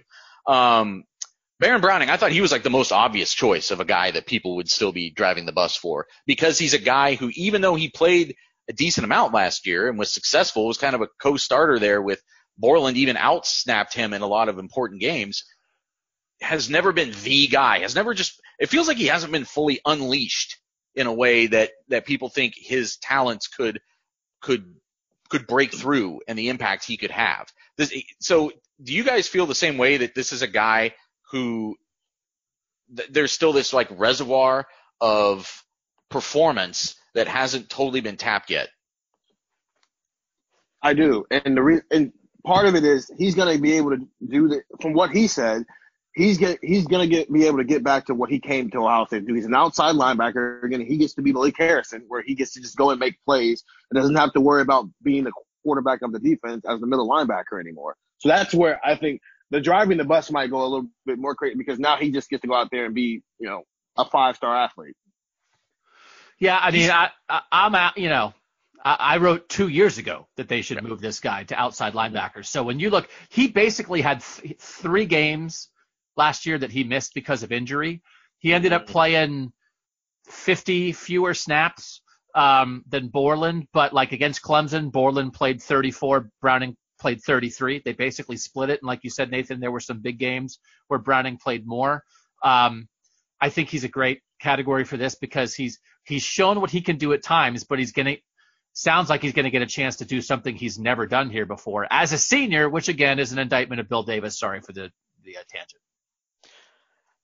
Yeah, I mean, he's the one of all these guys that are mentioned up at the top that I think people were putting this on the coaching staff for the reason that they still have to drive the bus for the guy, because he has not been put in the position to really thrive the way they think he could. We have one texter from the 619 calls him the most physically skilled linebacker Ohio State has had since Ryan Shazier, a guy who obviously went to the NFL and had success before his unfortunate injury.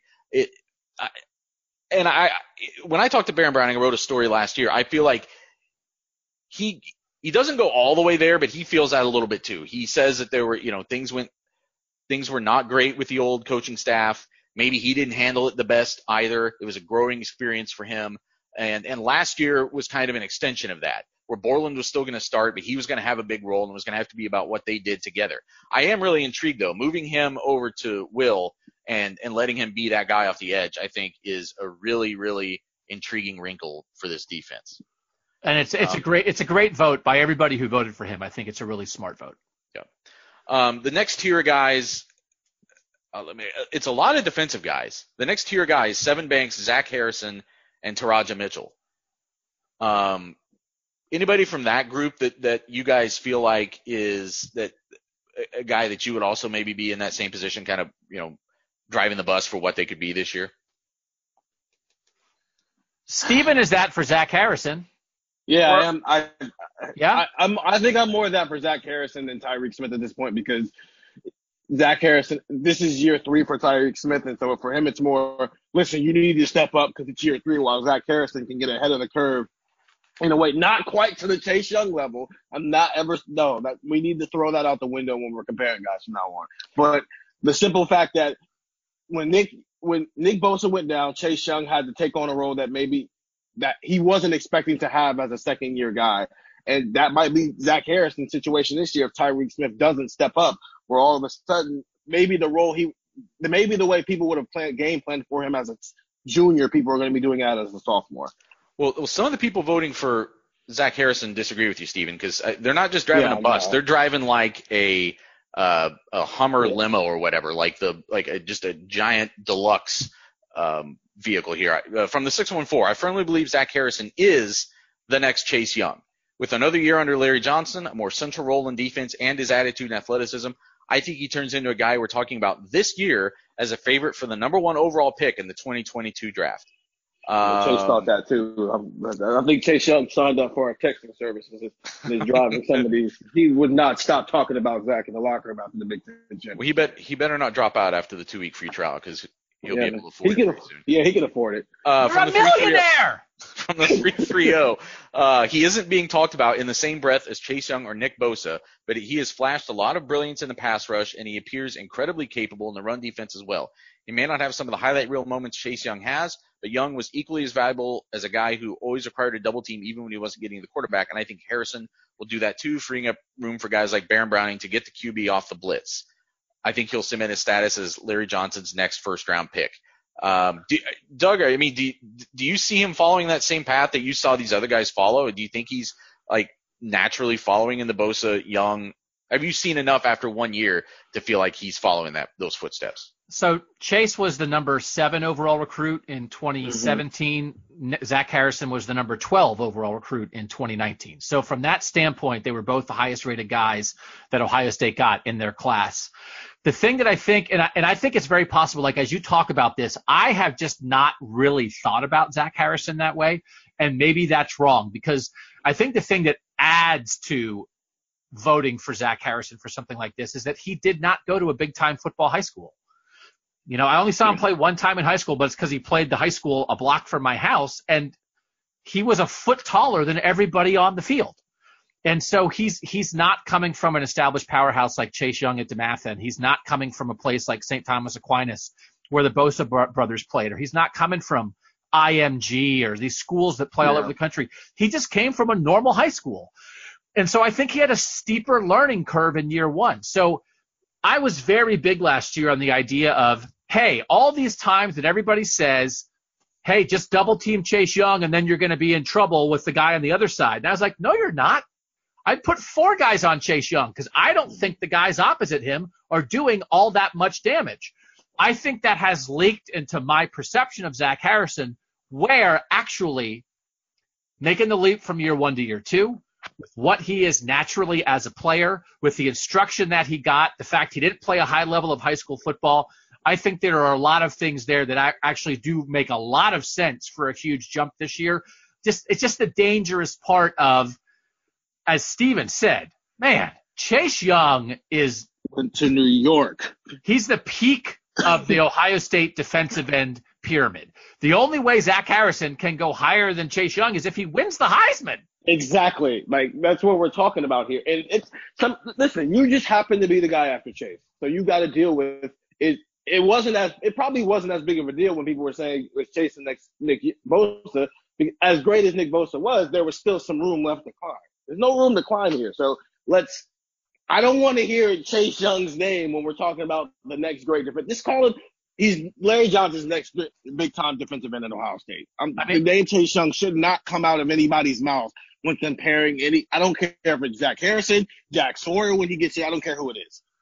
And it's the idea of, again, Bosa Young. It's the 3rd pick, the 2nd pick, and probably the 2nd pick. I mean, it's and would have been the first pick had the team who had the Bengals not needed a quarterback. Well, but and Joe Burrow not had the best season ever. That's you can't give that caveat because people always take quarterbacks number 1. But when you're the first non-quarterback drafted, that's a thing, right? Because we know quarterbacks go high. So, like, if you want to tell me, but I think there's a lot of room to be like just a cut below that, like better than Tyquan Lewis, better than Sam Hubbard, better than Jalen Holmes, like better than, other defensive ends that we've seen come through here, but like maybe not quite top 5 pick in the draft good, but maybe like the 12th pick in the draft. So I think the way Steven and I are arguing against it can actually lead to us then like underrating Zach Harrison because our primary point is he's not going to be Chase Young. And it's like, okay, nobody is ever going to be Chase Young. How about being an All-American who has 14 sacks as a sophomore? And it's like, well, that's possible. I just don't think he's going to win the Heisman. So I do think the Chase Young comparison is problematic, but Zach Harrison on this list, if you want to drive the bus for Zach Harrison, I think you have a list of reasons to do so. Yeah, Sevyn Banks was the other guy that got 4 votes, and that one I think was obvious. Doug, it made sense that you would pick him as be one of the guys that maybe even got more votes, just because it's a position of need. He's got an awesome name. He looked good in the one spring practice we got. I can see why people are driving the bus for him. Teradja Mitchell is interesting because his case is more like a situation where more like what we were just talking about with Baron Browning in some way. So from the 813. Once he gets his shot, I think it's going to be Haskins and Burrow-esque. People are going to be saying, why was he on the bench so long? Another texter saying from the 740, I believe the coaches don't trust him as far as knowing the defense inside and out. Put him out there and let him hit some people. I don't think I agree that the coaches don't think Teradja Mitchell was good enough to play. Oh, well, let me say this. I don't think the coaches are making that decision against their best interest. I think there was a reason why Teradja Mitchell didn't play over the guys from last year. Either it was injury was part of it, but I also think they see things in Pete Werner and, yes, for the naysayers, Tuf Borland and those other guys that there just weren't snaps for Teradja Mitchell last year. Tuf Borland is blocking a lot of talent. And as you said, Ohio State is not playing Tough Borland because they think he's worse than the guys behind him. They believe in Tough Borland as like the centerpiece of this defense, as the quarterback of the defense.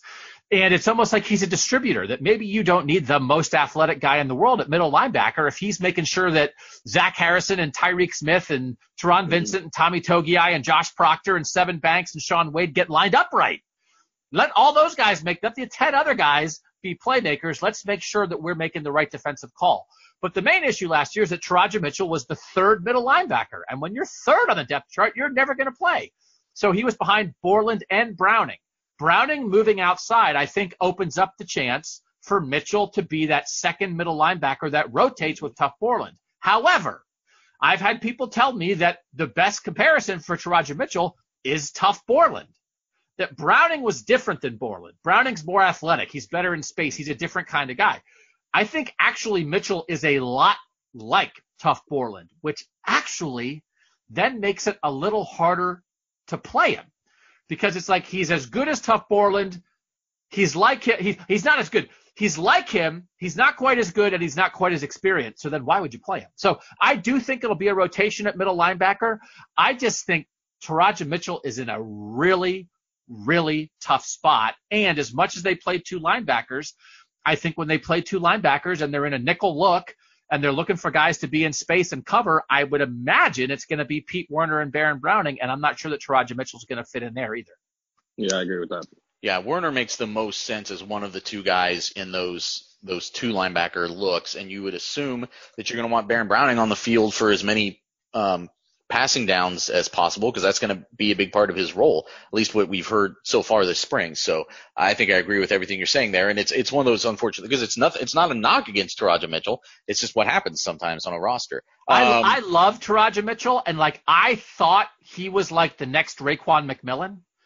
Right? That like, because I think he is that kind of guy, a lot like Tough is. As much as Baron Browning sort of wants to be freed up and does not want that responsibility to run a defense, I think Taraja Mitchell thrives on that. Mm-hmm. I think he yearns for that.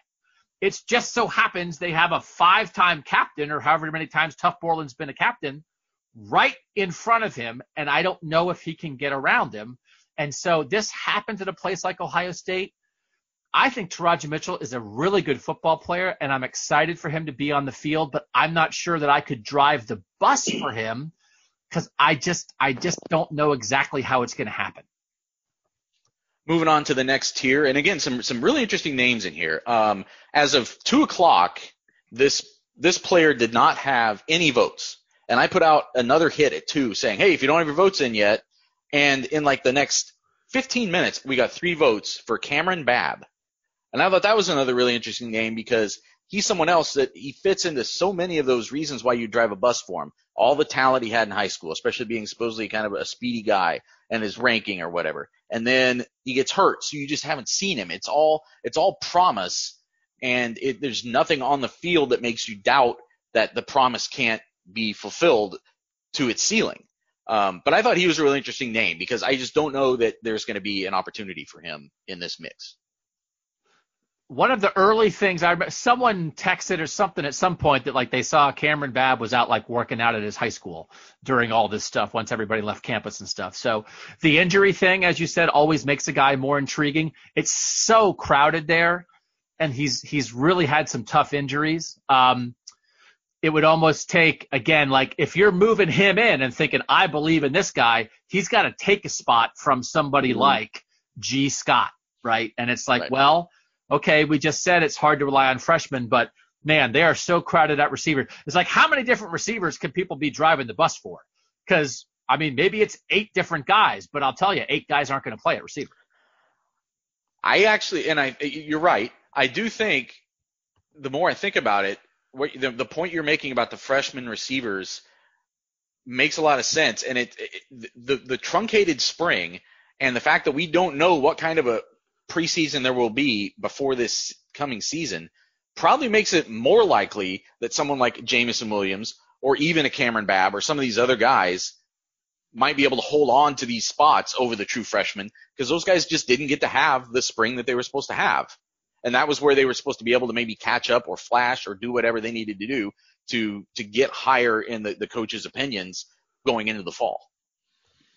And Cameron Babb is a third-year guy. He's just been hurt enough. He had a red shirt. We were talking about, well, Jamison Williams has two. This is his second year coming up. This is Cameron Babb's third year. So, like, playbook, being at practice, watching film, taking Brian Hartline's tutelage, all that guy's absorbed as much as anybody other than Chris Olave, right? I mean, Chris Olave in their recruiting class in 2018, as Steven mentioned before, Chris Olave was 399 in the country.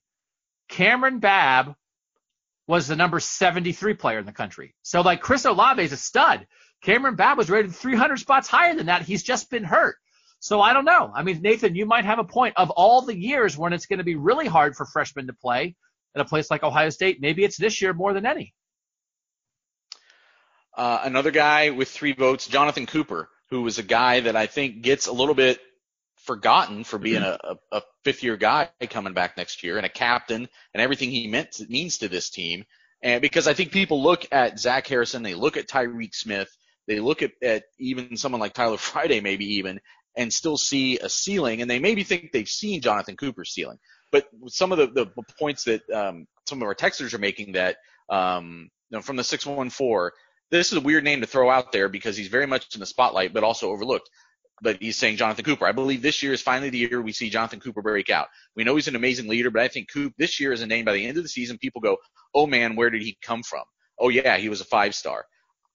First of all, I don't think it's a weird name to throw out. I think it's an obvious name to throw out because, again, what we were saying before. But I don't think I would drive the bus for him just because the way that rotation is set up and the talent that some of those other guys have, I think is going to win out. Yeah, I'm not going to drive that bus because I do think we've seen his ceiling to this point.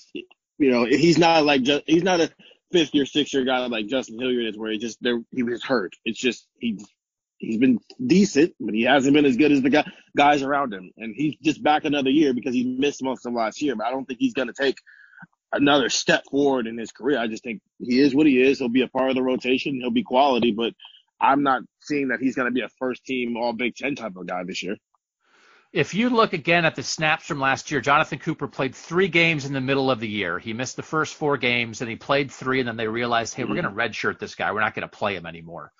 He then came back and played 1 game in the Michigan game. He played 51 snaps against Michigan, which actually is a little bit of maybe proving the point of what the texters are saying. And then they didn't play him. That was the 4th game. You can't play more than 4. Actually, I didn't see the 51. I'll just say this now. There was like games in the middle of the year, like the Michigan State game. Chase Young played 63 snaps. Tyler Friday was hurt for the game, but Tyreek played 28. Cooper played 24. Zach Harrison played 14. Okay. Mm-hmm. So that's just an example. Just let me drop the snap count on you guys. Defensive end snaps against Michigan.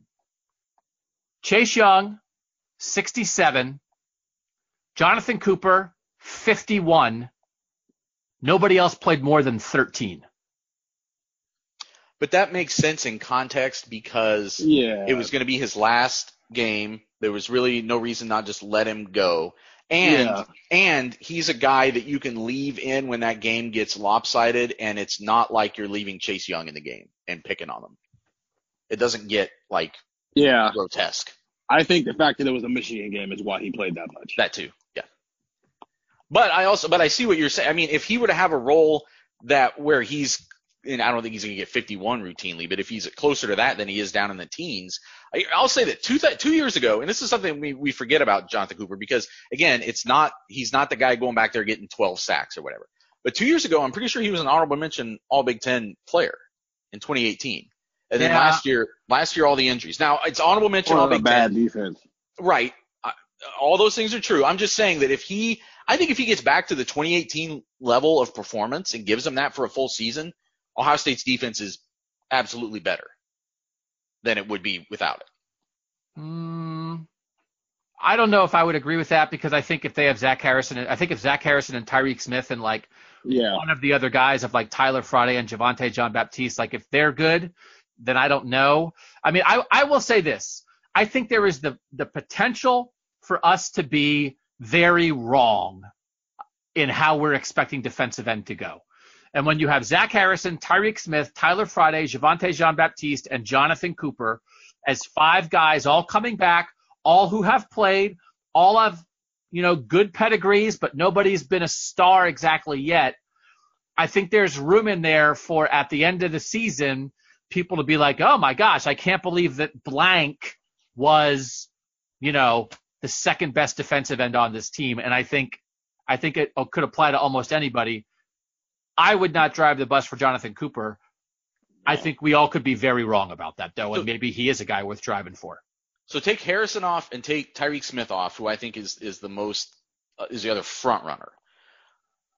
Who among the other group would you drive the bus for in like a mini bus, a sub section of the bus here, a little sidecar? Who would you drive that for to be the surprise defensive end?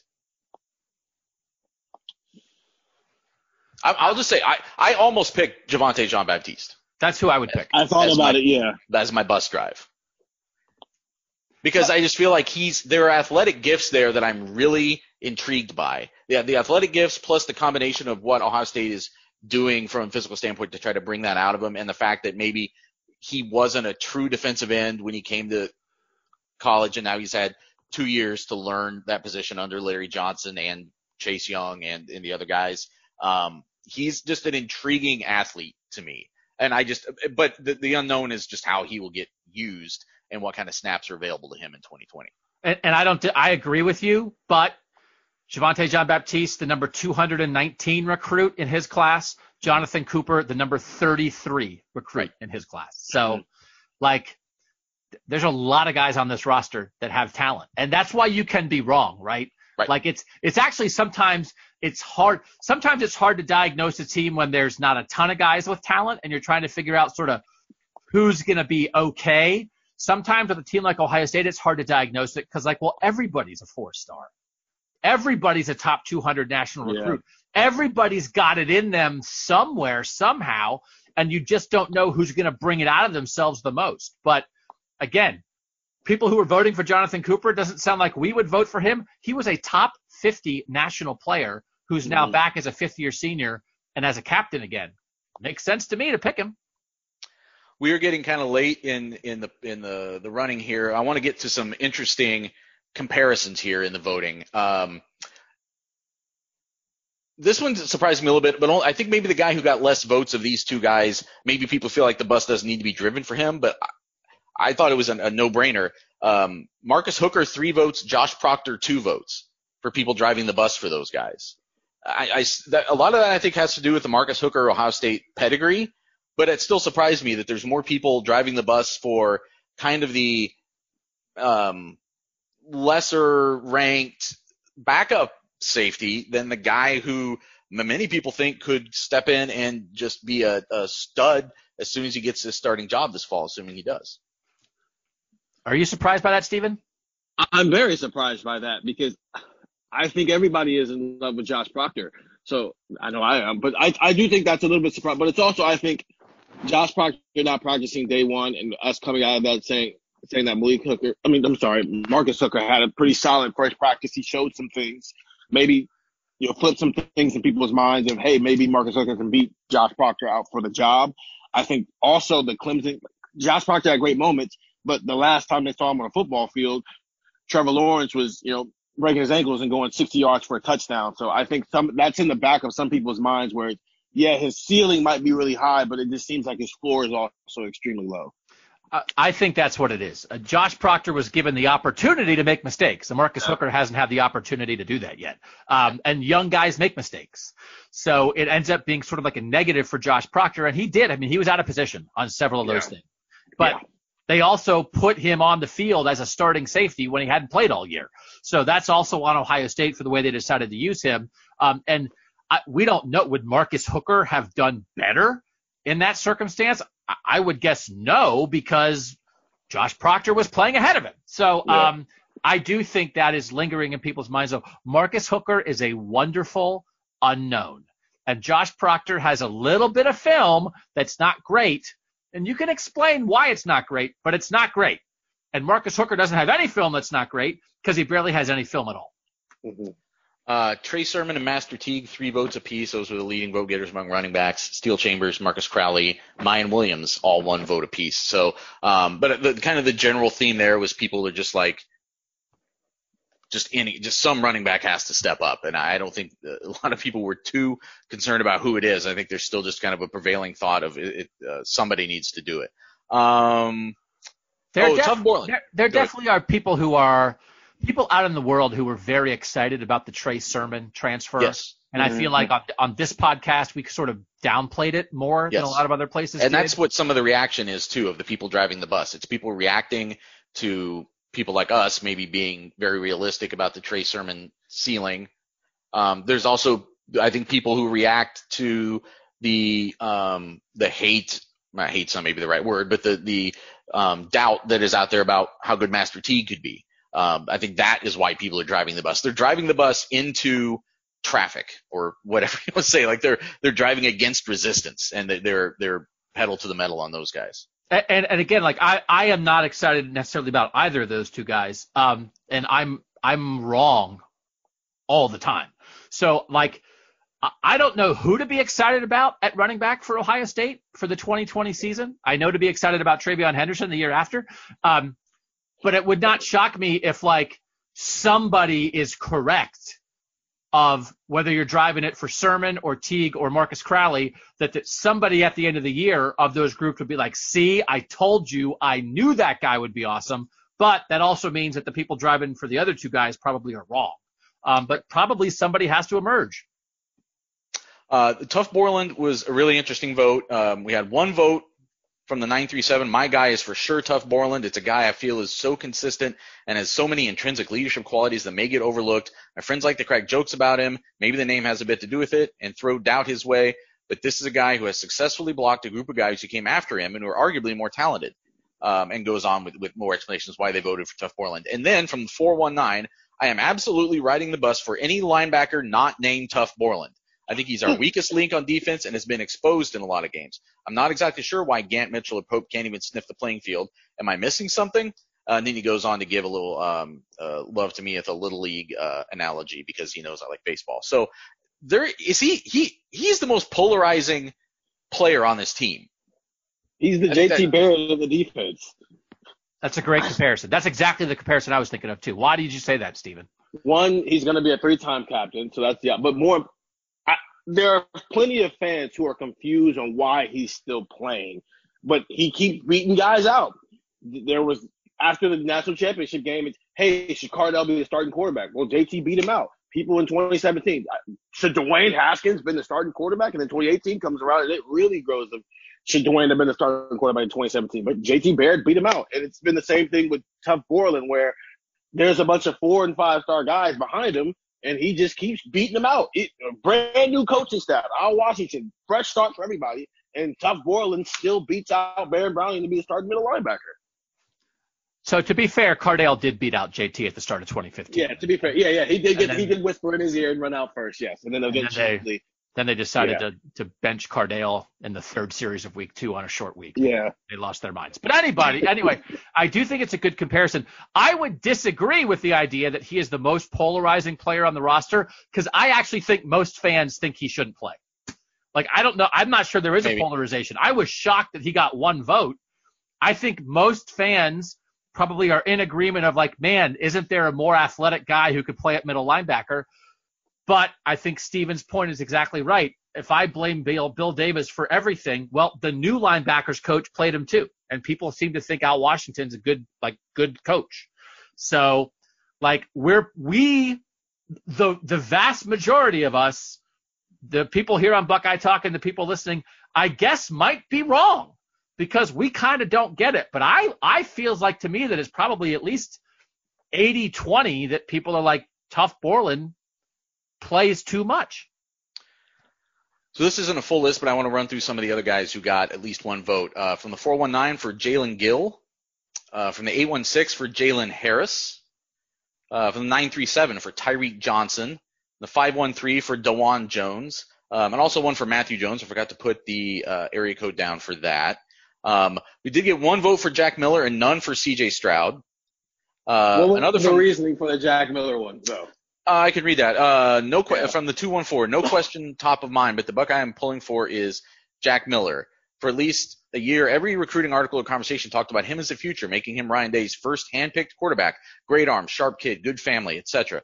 Then he had a tough stretch of injuries, and everyone moved on to the new shiny object in C.J. Stroud, even though that Jack Miller stayed loyal, committed, and handled everything with maturity beyond his years. Stroud may be great, I hope he is, but Miller feels completely forgotten, and I'm pulling for him to have a successful career. And this was a topic of one of the videos that we did back, I guess, around the signing day. Is Jack Miller kind of the forgotten guy in this class? Because he was that was what he was. He was the one that Ryan Day pointed to him and said, "You're going to be my first guy," and then things went a different direction.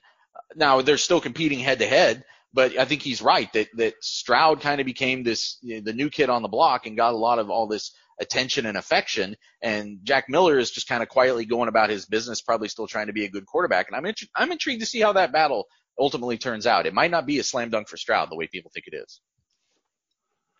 I do think in the voting like this, that does factor into it, right? Yeah. That I think everybody feels that. We've talked about the people feel that.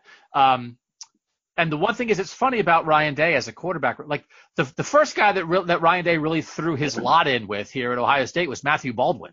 Now that was late in the process. They had some decommits, but it was like, hey, Matthew Baldwin was going to go to Colorado State, but Ryan Day went down and picked him out, plucked him out of Texas, out of that high school that Baker Mayfield went to, that Garrett Wilson went to.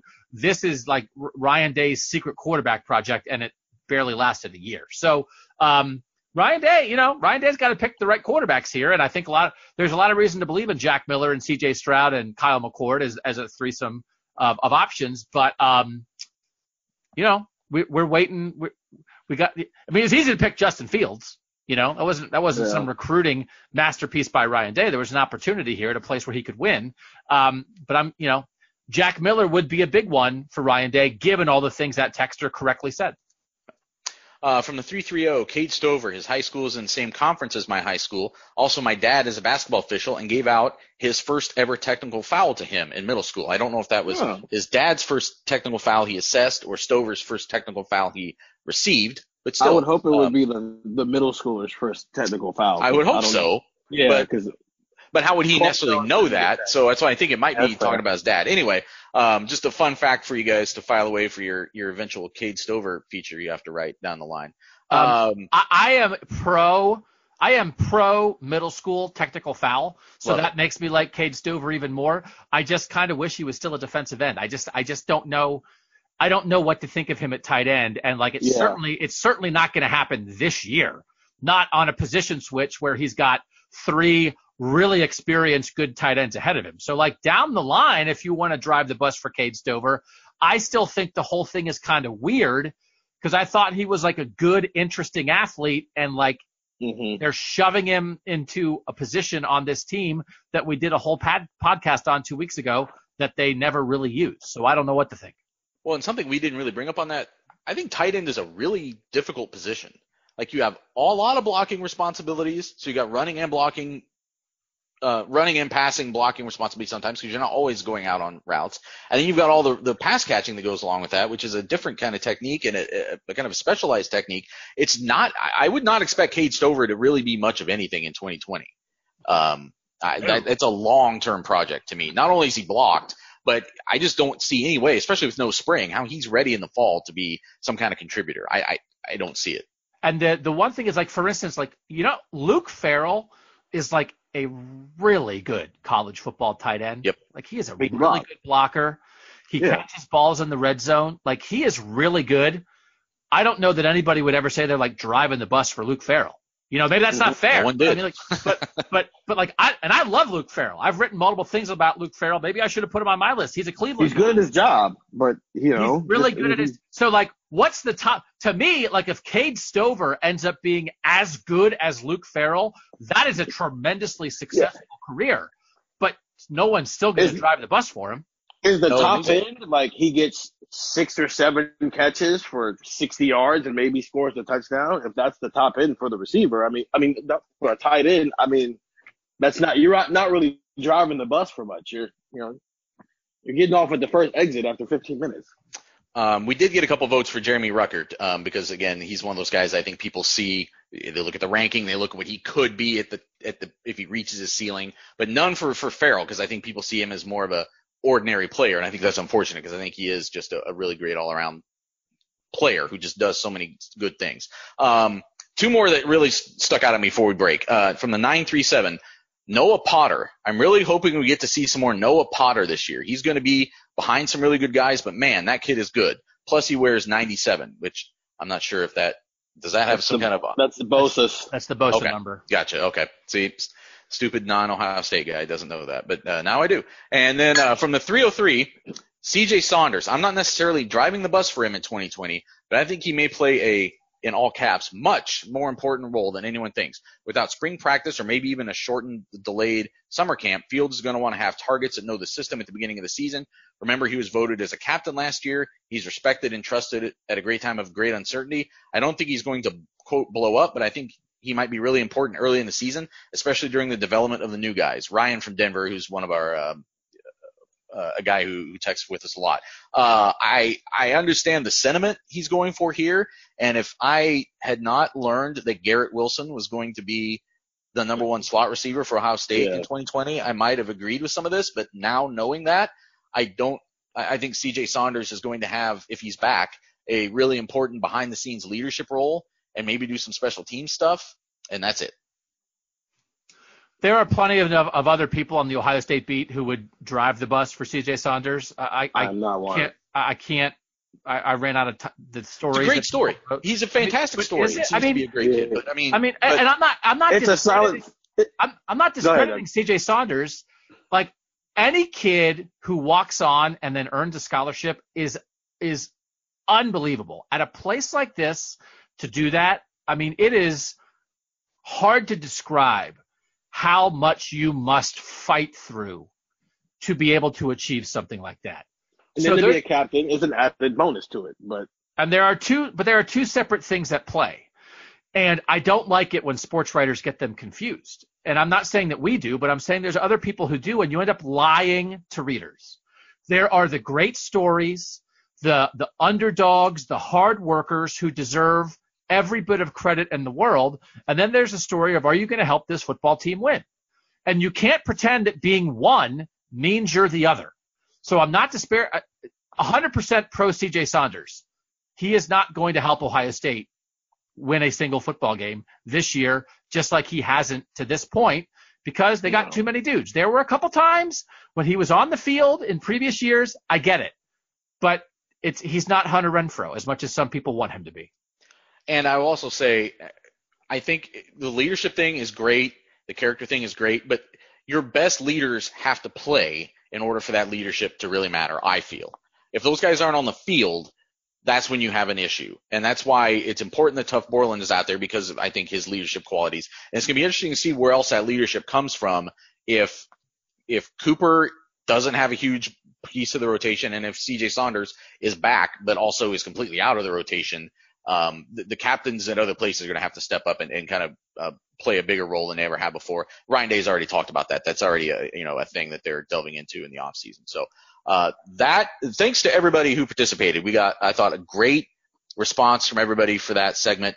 If you haven't subscribed to the text, 614-350-3315, just text that. You can get signed up for the 14-day free trial. We are actually really close. We're not giving out the numbers of subscribers we have, but we're really close to like one of those 00 threshold numbers. It'd be really cool if we could climb over that. So if you have any buddies who haven't participated yet, try to get them to sign up for the 14-day free trial. It helps us. I think it helps us give you guys really good content, guys and girls who are listening out there, and we appreciate it. So a quick break, and then we're going to come back. We're going to talk basketball, and we're going to talk about all the great other questions you guys asked us, including asking us to look into the future for what our dining lives might look like after the COVID-19 situation dissipates.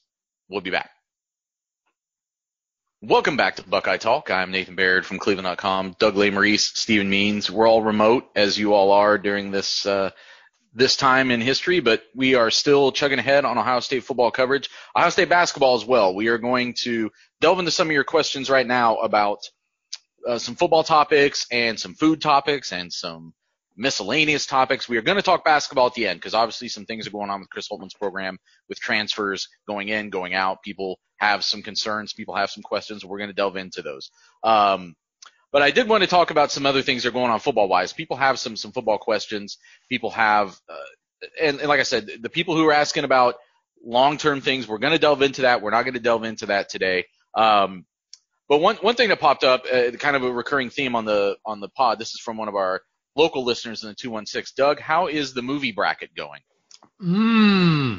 So 15 of the 16 movies have been watched. My kids actually have some tests and stuff this week. They were on spring break for one of the weeks that they've been out of school, but now they're really ramping back up. So we've been having to ease back on the movie bracket a little bit. We did just watch On the Basis of Sex, which is a very confusing movie title. But it's about Ruth Bader Ginsburg. And there are things, not to do a spoiler, but like back in the day, there was like a Robin Hood movie, and like 5-6 of the way through the Robin Hood movie, I think like Sean Connery rode in on a horse, and everybody was like, oh my God, it's Sean Connery. And there are some of those movies that have those take your breath away moments. And this movie had a take your breath away moment, at least for me. And we thought it was excellent. It is the highest scoring movie in the bracket so far. It was a 2 seed in its bracket. I thought it was well done. I thought it was well acted. The personal life story of Ruth Bader Ginsburg. It's the second biopic. And I never know, is it biopic or biopic? Biopic. I always thought it was biopic. Like it wasn't. Why would that sounds like a robotic term. You know, like a biography picture is. No, I know, but I thought like you put the two words together, but then you change the emphasis, the emphasis on the syllables. But so it's the second. The Freddie Mercury, to watch Bohemian Rhapsody, the Freddie Mercury story was excellent as well. This is another story that's a movie that's about a person. Excellent. It doesn't necessarily mean it's going to win because we're going to revote, and you have to think about the movies in comparison to each other. Slumdog Millionaire is the last movie out there. It will go up against On the Basis of Sex, and then we will start doing our revoting. We're not going to rewatch, but we are going to revote. But On the Basis of Sex turns out to be a very strong 2 seed. I did not see On the Basis of Sex. I did see a year earlier there was a documentary, so not a biopic, just a bio, or a biopic, just a bio of Ruth Bader Ginsburg called RBG that I thought was fantastic. So if you liked On the Basis of Sex and want to revisit that topic, I would highly recommend RBG. I thought it was very well done. Okay, hold on a second. Can you hear that? I'm making the robot say how to say it. Biopic. Yeah. So Biopic. Once again, Doug, the robots are out to get you. Yeah.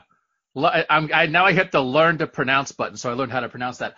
I get verklempt about watching stories of geniuses learn they are a genius, fight their way through life. And both Freddie Mercury and Ruth Bader Ginsburg are geniuses in their own way. And I mean, basically anybody who winds up on the Supreme Court is kind of a genius, right? I mean, like, so, but to watch them go from being a regular person, that Freddie Mercury is just some dude, and then he becomes this musical genius, and that Ruth Bader Ginsburg is just some person in law school, and she becomes this genius. I find it to be perhaps the most inspiring type of thing that I can watch or read about, is the evolution of anybody from regular person to genius. We went and saw on vacation when we were in California a couple of years ago. We went to the new Apple campus, and then we went to the house where Steve Wozniacki and Steve Jobs first were building Apple computers in that garage. That house is still there. Somebody lives in that house. It's like 2 miles away from a regular little house to this gigantic campus. And I was crying in the car. And my children were like, Dad, why are you crying? Which is one of the most popular phrases in our house. Dad, why are you crying? But it was the idea that these were two guys in a garage, and through their genius, they change the world. And so anything like that is like, oh boy, that is my wheelhouse, baby. Which is why I hope someday someone makes a movie about me. I'm just kidding. That's very likely. No, and I actually love the Supreme Court as a topic. I wouldn't say I'm like fascinated by it. It's not like a big hobby of mine. I'm not like a history buff for the Supreme Court, but I do like reading about it. I read several years ago, Bob Woodward's book about it, The Brethren, that was from like the 70s, I guess, that I thought was really insightful and well done. And it's just one of those things I like to read about. So but really anybody on the Supreme Court has always really intrigued me as well. From the 323, why don't other former players that have had a decent career in the NFL come back to college and coach like Brian Hartline has? I think the big pancake would be a great O-line coach. I think the easy answer to that is they don't have to, because you've made a lot of money in the case of these guys, even Brian Hartline. You do very well for yourself, and then it's a grind to be a college coach. I mean, the recruiting, the hours you have to put in. It's not an easy life. It's a well rewarded life too. I think those guys get paid well too, as we talked about on this podcast. But there are other avenues you can go into that are probably similarly lucrative that don't have quite the same grind. I think that's part of it. I think, the statement, those who can't do teach. I think there are some people who can do who shouldn't teach, because they might be very good at doing the action, but in explaining it to somebody else, they might suck at. And I think coaching isn't for everybody. Teaching isn't for everybody. And for Orlando Pace, that might be the case. He might have been very good at blocking, keeping people from sacking a quarterback. It doesn't mean he's going to be good at teaching other people to keep people from sacking a quarterback.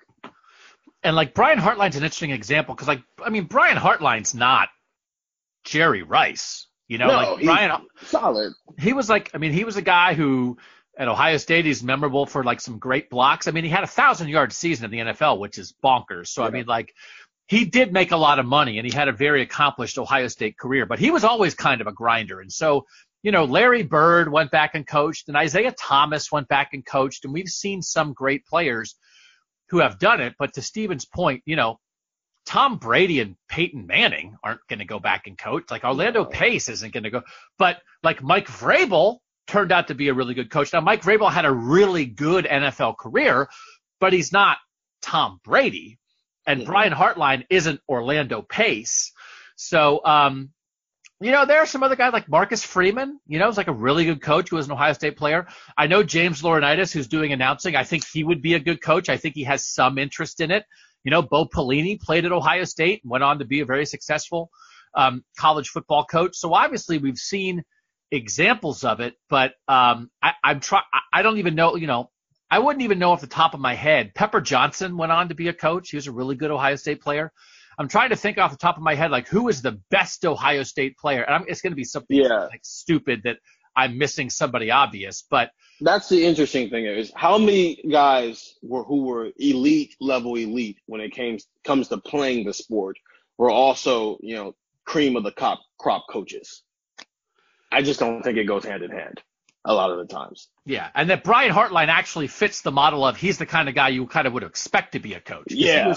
He was a very good player, but he had to grind for it a little bit. Sometimes if you just have natural talent, Peyton Manning might end up like in the front office, but I don't know if that Peyton Manning wants to go around trying to teach somebody how to be a quarterback. No, it's like a John Elway situation where you're kind of running the franchise.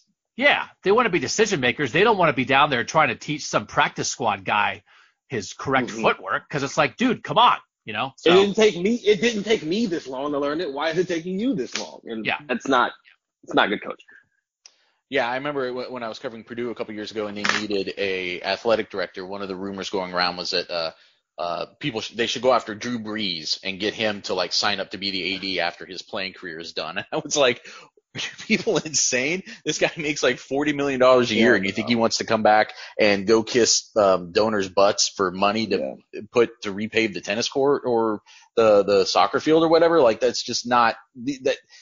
These guys have transcended into like a different area of life.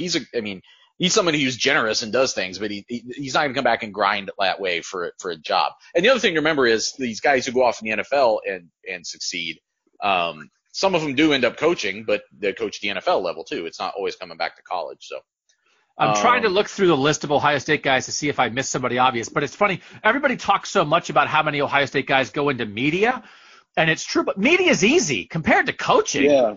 Oh, yeah. You know, I mean, you can run through the list of guys. If Chris Spielman wanted to be a coach, if Joey Galloway wanted to be a coach, I mean, there's a million Ohio State guys who are great media members. If they wanted to coach, could probably do it, but man, coaching's hard. This stuff is easy. And even in the media, they're not media guys the way we're media guys. No, they show up on game. They show up and they talk about, hey, he made a good play. You made good plays like that too. Tell us what it's like to make a good play. And even like I'm running through a list of like Ohio State NFL draft picks since 1980 to find like, oh, you're missing this guy. Like LaCharles Bentley, for instance. I think LaCharles Bentley is probably as good of an offensive line technician and instructor as maybe anybody out there, but he's not a coach. He runs his own offensive line academy. Mm-hmm. LaCharles Bentley, I'm sure, could go be an offensive line coach for an NFL team or a high-level college team, but he's sort of kind of choosing to be his own boss and do it his own way. And he's helped a bunch of guys become better players through his offensive line academy. But I don't know that. I mean, LaCharles Bentley, does he want to go out and recruit? Does he want to go and like have guys yelling at him in practice? He gets to do this his own way. And again, when you're a super successful guy and you've been coached your whole life, maybe you don't want to be in that atmosphere as much. Mm-hmm. Two questions that came from two different. So our home base in northeastern Ohio and our other home base here in Columbus, depending on how you want to look at it, had very similar questions. One asked, what's the first restaurant you're going to after the end of quarantine? And the other one, what's the first place you're going to when the quarantine is done? What is the thing you missed most? Steven, maybe a nice Giordano's pizza. Have you guys thought about that? Like once we're able to because we can do carry out now, and we've been doing that, I think all of us. But what's the first place you want to go and like sit down and have a meal once we're allowed to do that? Steven, you got an answer? No, I don't. I haven't even thought about it. Go ahead. So I will say, I mean, I am such a fast casual kind of guy that like you can still get most of what I like. We got Rooster's wings on Sunday, and I hadn't had wings in forever, and like I was in wing withdrawal. Like that I need some hot buffalo wing flavor. Wing draw, yeah, that's good. I need hot buffalo flavor in my life, and so I was so happy to get those. You know, we don't do a lot of fancy like sit down kind of places. Like Cheesecake Factory, I think I would look forward to going back to because I don't really know that I want to get like Cheesecake Factory delivered or whatever. I would lose a little bit. O'Charlie's, we like O'Charlie's. You sit down and like the steakhouses where they have peanuts on the floor. Like I'm not going to throw peanuts on my own floor, right? I mean, that would be a crazy person thing to do. So to go to a steakhouse where I can get a $13.99 sirloin with two sides and there are peanuts on the floor, that I will enjoy when it's time. Steven, you think of one? I don't have a restaurant. I spend in the summer. It's warm out. At times like this on the weekend, I spend a lot of time in the short north with my friends, just going all through the different bars and different places down there. So it's more of that than like a one sit down restaurant that I'm gonna be looking forward to getting back to. Gotcha. So my fiance and I, one of the areas of town that we've liked to hang out in a little bit is Bexley, which I know sounds kind of bougie, but it's just like we like the Drexel Theater there. She has a peanut allergy, and there's like a no-nut bakery there, Cherbourg Bakery that we like to go to. And we walk past all the time this place called Newfangled Kitchen, and it has in the window, it has a big sign that says like greatest meatloaf sandwiches or something like that, or like we're known for our meatloaf sandwiches. And we're both like, man, we really want to try that. And we're like, every time we go there, we're like, we're going to have to come back here and try that. We're going to have to come back here and try that. Well, now we can't. We literally can't go there. We walk by the other place and they're closed. They're not even doing carry out and stuff right now. So when this ends, we're making a beeline down to Newfangled Kitchen in Bexley to get a meatloaf sandwich, and I'm really looking forward to it. I will also say I haven't had Roosters yet, and I've been here for 6+ months now, whatever, and I feel a little bit bad that I haven't had Roosters, and I'm putting that at the top of our next carry-out options, I think. Sorry about the peanuts on the floor thing. If your fiance has a peanut allergy. So I can't go to Texas Roadhouse. I can't go to Five Guys with her. she's too squeamish about it. If you want to go somewhere and have peanuts on the floor sometime, I'll go with you. Sounds good. If you want to go. Okay. I love Texas Roadhouse, by the way. Those rolls with that butter that they have, man. Hot rolls and butter. Like if we didn't want to do a 64 bracket of like just the best food to eat, I would make before you get your food. Hot rolls and butter is like a 1 seed to me. No, that's what it is. The food you eat before they bring out your food. That's what the bracket has to be. So you would include like O'Charlie's rolls, Red Lobster's biscuits. Oh, cheddar, Olive Garden breadsticks. Yeah, that's the bracket. What's the best food that you eat before they bring out your food? But I think the Texas Roadhouse rolls by themselves are good, but it's that whatever that butter is, that like cinnamon butter or apple, whatever it is, it's tremendous. It elevates it. So similar to what we're just talking about, 2 questions from the 440. How about a snack food playoff similar to the football player rankings? And from the 330, what do you guys think is the best candy bar? I think it's Twix in a route, but I had a friend yesterday telling me Butterfinger is underrated. This sparked a massive discussion in my group chat, which I think speaks to how much time and attention people have now to be kind of spread around to things. Do you guys have a candy bar that stands out above all others? I love peanut butter.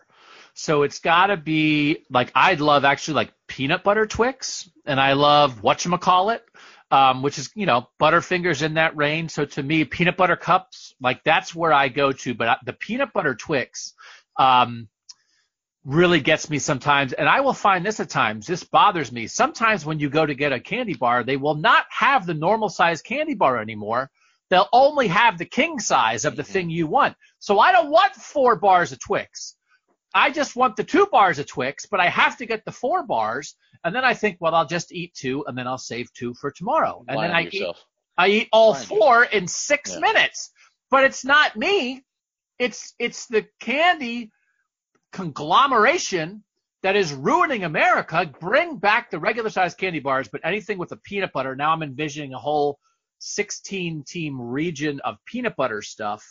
Then you could have like a caramel region and like a chocolate region and like a non-chocolate region, and we probably have to do this. Steven, yours is going to not have chocolate in it. It's going to be some kind of Beanie Baby Sour Patch Kid thing, right? Yeah. I'm not a candy bar guy. I love Sour Patch Kids, though. Beanie Baby? Wait, what? What do I don't know why. Yeah, I don't know why I added the Beanie Baby part in it, but I'm not a candy bar guy. Sour Patch Kids are my go-to. If you see me snacking on candy, it's probably Sour Patch Kids. So this is a thing that I constantly wonder about, and Nathan, you can be the arbiter of this. I'm always trying to tell the difference between what is a thing that is generational, in that generation of people will always have that behavior or that preference, versus what is a thing that is age-centric, that it's not that this generation of people do it, it's that all 20-year-olds do that, or all 50-year-olds do that. Like, do you understand the difference? Of every generation. Yeah. So, like, like how everybody makes the joke now of, like, you go to the gym and there's naked old guys at the gym. I think that is a generational thing, that it's people who were born in the 50s, 40s, or 50s do that. I'm not going to be naked at the gym when I'm 80. Thank you. So...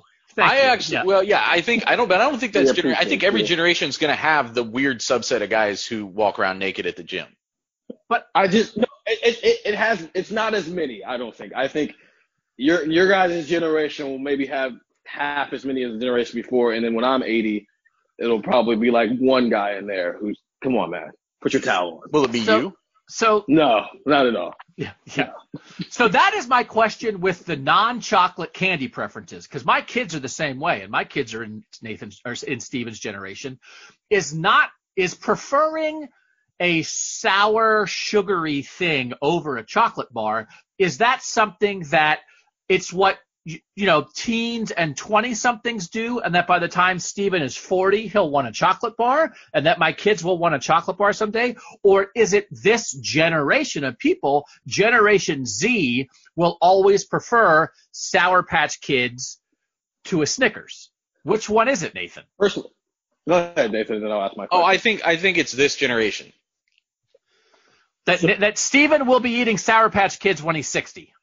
Yes. I think it's like one of those just trendy things right now. First of all, am I Z or am I a millennial?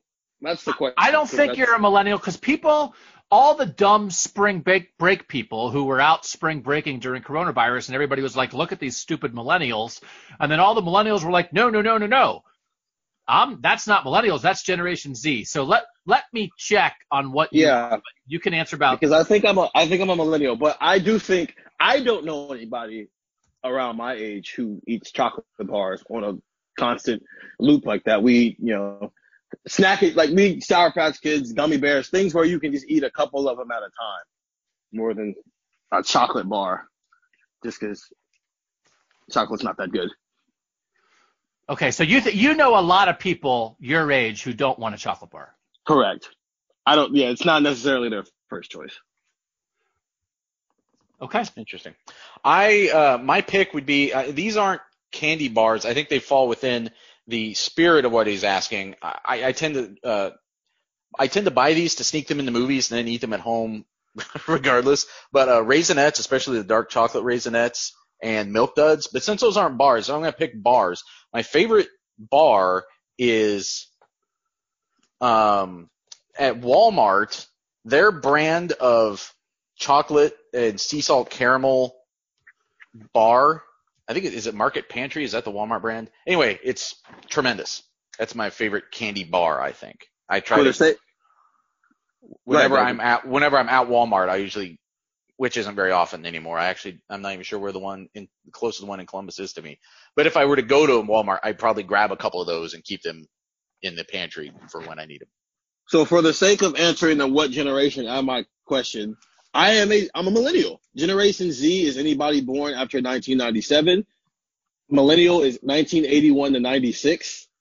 And then Generation X is 1965 to 1980. The boomers are 46 to 64. And then silent is 28 to 45. What year were you born? 94. Okay. So you're the back end of the millennials. Correct. I almost boomered you, Nathan, on Raisinets. Nathan's like, back when I went to the movie picture show, I used to enjoy Raisinets. There are boxes of dark chocolate Raisinets in my pantry right now. I will, and also highly recommended for you who likes the peanut butter stuff. Do you like dark chocolate? No, I'm a milk chocolate guy. Okay. I only recently got into dark chocolate big, and the Reese's makes the little cups. They're individually wrapped. The dark chocolate Reese's are spectacular. I highly recommend those. I will eat Hershey's peanut butter eggs by the handful. That's like the greatest time of the year is when the peanut butter eggs come out. Gotcha. Yeah. See, from the 330, this is stolen from Doug, your best friend, Bill Simmons. What's the weirdest thing you've done because you're bored from quarantine? Punch Bill Simmons in the neck. You haven't actually done that yet. No, but I might drive to Los Angeles and do it. How are they going to play How could you do that while maintaining social distancing? You'd have to have like an Inspector Gadget. I'd risk it. Yeah. I'd drive right up to his mansion. If the Red Sox don't play at least 50 games, it's not worth having a season. I mean, I haven't done anything weird other than like my toilet flooding into my kitchen. I swear to God, I don't mean it. It's like, this is my life. I sit around and I write sports stories and do podcasts and watch movies. So like, I mean, really, the weirdest thing to me, because we're recording this on Tuesday. I haven't interacted with another person outside my wife and two daughters in 28 days now, because I started a little early, so I'm at a full 4 weeks of social distancing, and I don't care. Like I at the moment could do this forever. So the weirdest thing about me is that I haven't done anything weird because, as it turns out, I was living a quarantined life previously. I haven't done anything weird, but I do take unnecessary laps around our apartment complex. Just our little unit. Just because it's so boring. And both of us are up at unnecessary times because no one's tired because you didn't really expand a lot of energy when you're just sitting in your home. Yeah, I haven't really done anything that weird yet either, I don't think. And it did strike me that how similar my life before quarantine was to my life after quarantine on some days of the week. I mean, there's days where we'd have to go to the Woody or go other places and do interviews or do our things together or cover a game. And those you have to leave the house for. But there were other days, even during the season, where it's like you wake up, you go sit on the couch, and the next thing you know, it's like 4 o'clock and you've just been working all day. And then it's like rainy and cruddy outside, so you don't go outside. So then you just never leave the house that day. And maybe you didn't change clothes or whatever. And you just had a day that just kind of happened without you noticing. And now I will say that kind of depressed me a little bit when I thought about that. I'll probably change that in the future. But now that the weather's awesome, it's not weird, but like I feel like I embraced. Now that I'm forced to be inside so much, I'm taking full advantage of going outside every day and going for these walks of like a couple miles at least and seeing the area, but also just getting that exercise that I wasn't getting before. This is from Josh Mustachio, I'm sorry. And our friends Legion and Legend. And, from the 614, tacos versus burritos, which is better? He feels burritos are better because you can put more into them than a taco. I agree. Burritos are good dinner food. Tacos are snack food, in my opinion. I also want to say we also got a question that is a corollary to this, so we can answer at the same time from the 937. Hard shell tacos or soft shell tacos? Well, like a soft shell taco is like a mini burrito, right? Yeah. I have a hard time with soft shell tacos because I feel like if I'm going to go with a soft shell, then I'll just go with a burrito. So I almost never order soft shell taco. My distinction is if you're going just regular, I'll take a regular burrito, like normal, go to Chipotle, just get your salsa and your meat and your veggies and lettuce or whatever in a burrito. I'll take a burrito over a taco.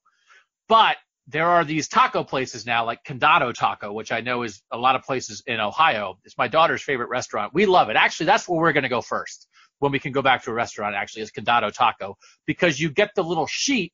And we've talked about this before, how I give a fake name, but I like it because you get 3 different tacos and you get such 3 different things. You get different meats, you get different cheeses, you put different salsas, different hot sauces. And so the expansion of the taco options at restaurants like that is my number one thing. But if it's just a normal thing, then I'll take the burrito. Yeah, I'm a hard shell guy, and I tend to lean burrito if I'm out somewhere because like they're saying, I think you can get more ingredients in there. If I'm making tacos at home, it's hard shell. If I'm going to Condado, it's hard shell. If I'm going to a nicer Mexican place and I get tacos, I don't mind getting like corn tortillas. And I don't know. Maybe I actually have gravitated a little bit towards tacos over burritos lately because if I get tacos, I can get a lot of times 3 different kinds of meat. So I can get like carne asada and chicken and al pastor and get 3 different kinds of tacos rather than having to just settle for one meat, one protein in my burrito. So I've probably actually started trending more toward tacos. That said, I will smash a Chipotle burrito any day of the week. Sure. Oh yeah. Or Moe's, any of those places. Yeah. Moe's. I'll take Moe's over Chipotle, but yeah, I'll take the burrito any day. From the same family, the Mustachios, we have a family tie that they need us to help break. Chocolate milk versus strawberry milk. Legion and I are team strawberry. Legend and Lexi are team chocolate. The mom doesn't care for milk, so we have to decide. We are the tie-breaking vote. Chocolate milk or strawberry milk? I don't really drink milk outside of cereal, so. Well, would you get a strawberry flavored cereal and drink the milk, or would you get a chocolate flavored cereal and drink the milk? Probably strawberry. Because chocolate just seems like such a. Yeah, because chocolate just seems like such a strong flavor to have as your milk and some cereal. Nathan, which are you? I don't think I've ever had strawberry milk. I had a friend who told me a story in like elementary school about how he drank like a strawberry quick that morning and then went to school and got sick. And when he threw up, it all came out in one chunk, like shaped like the glass. strawberry milk that he drank. So ever since hearing that story, I have been off chocolate milk or strawberry milk, and I actually really like chocolate milk. So I'm chocolate milk. So who is Team Strawberry in the Mustachio household? That was Legion and Josh. Okay. So I don't blame Legion because parents have influences on their children. I'm not sure we can accept texts from Josh anymore. If you are actually captaining Team Strawberry, I would like to give a shout out to Legend and Lexi for staying strong on Team Chocolate, because the rationale that leads anyone to strawberry milk over chocolate milk is not one that I am ever going to be able to wrap my head around. So, Josh, we love you. I'm kidding. We, of course, will take your questions. You are one of our most active texters, but I am begging you to listen to Legend and Lexi and come back to Team Chocolate. For those of you feeling a little adventurous in your concoctions during quarantine, try a little chocolate milk mixed with a little root beer. It's like chocolate root beer. Speaking of Laverne and Shirley, that's like a Laverne and Shirley drink. Probably, yeah. Laverne used to drink milk and Pepsi all the time, so now Nathan is drinking chocolate milk and root beer. I don't drink it that often. I have had it. It's very good, but I don't often buy chocolate milk for the house because I'm an adult. But I just don't usually have chocolate milk around. But all right, let's get into some basketball talk because obviously there's been some goings and comings in this program here in the last couple of weeks. Steven, maybe just kind of give us a rundown of who's on their way out and who's on their way in before we kind of get into the ramifications of all that. Yeah, so DJ Carden is gone. Luther Muhammad is the latest guy to leave in that backcourt. And then Alonzo Gaffney and Caleb Weston Alonzo Gaffney is gone for sure, and Caleb Weston is testing the NBA waters for the second straight spring. And then Jimmy Soto is the latest addition. He'll be the red shirt transfer this year, and he'll be eligible to play in the 21-22 season. So as of guys right now who will be playing basketball when the season starts next fall, your point guard is CJ Walker. Your combo guard, two guard, whatever you want to call it, Dwayne Washington Jr. and Eugene Brown III, incoming freshman. And then your forward, Justin Ahrens, Musa Jallow, Justice Suing, Seth Towns, EJ Liddell. And then your bigs are Ibrahima Diallo, Zed Key, and Kyle Young. Yeah. So a busy couple of weeks here since the end of the season. And Doug, you have an interesting perspective on this because you obviously were covering this program a while back through different coaching administrations and so on. A lot of questions from readers basically asking, what's going on? How alarming is this? How worried should we be? Does the basketball program need to make a change? So just your thoughts on whether this is just part of the college basketball transfer culture and how much of this may signal a bigger problem for Chris Holtmann. So to me, excusing it as part of the college basketball transfer culture is just that, an excuse. This is not that. I did some research. There's a story that went up on Cleveland.com on Tuesday evening. Carton and Gaffney were both top 50 players in the freshman class. I looked at all the top 50 recruits in that class who have transferred so far. Do you know how many out of the 50 have transferred? Three. And two of them are Ohio State guys and a guy from Kentucky. I looked at the class, the previous class, the Luther Muhammad, Jadon Lede class, because those are both. Lede was the number 103 player in the country. He transferred after a year here. More than half the guys. So I did the top 103 players in that class to get Lede in there. Ohio State had two guys in that class who were ranked that high, Muhammad and Lede. They're both gone. Only 20 of those 103 guys transferred.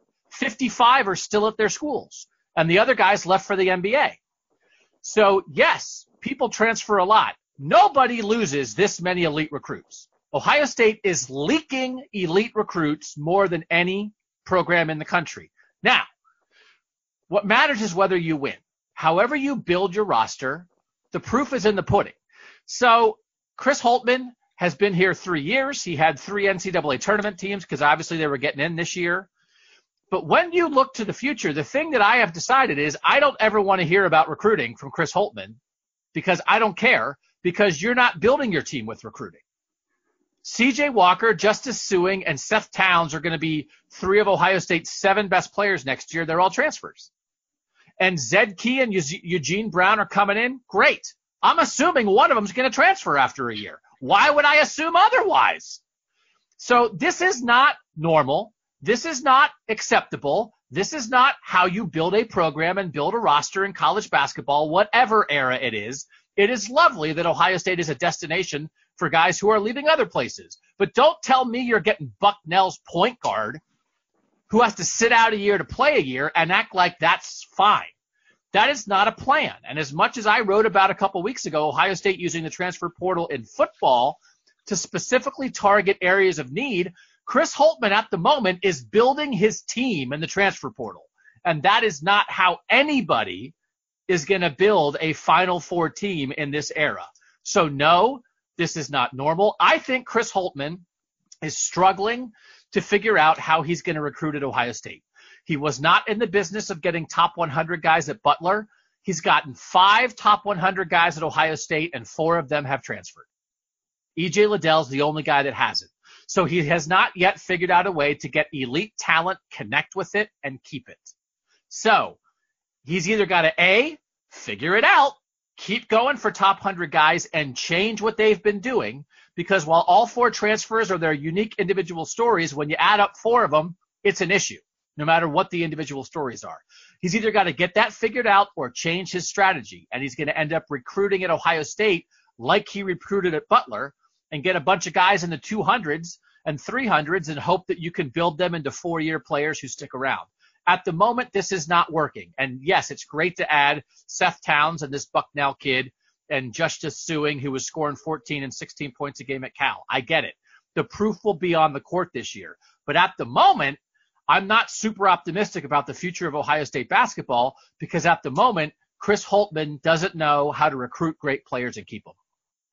Which will be a problem in 2021 when it's clearly looking like their recruiting class is going to be based off Ohio guys. It's if you start losing those guys, then it becomes it's already starting to rear its head. It becomes a glaring issue if you get a class full of Ohio's best players who are also some of the country's top players, and 9 months later, Meechie Johnson is in the transfer portal, or Kalen Etzler's in the transfer portal. Then it becomes a glaring issue.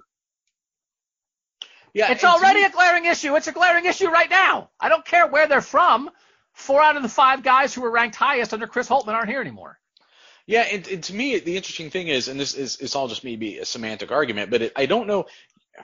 I'm going to get drilled for this. You don't necessarily have to have in basketball top 50 guys. Oh my God.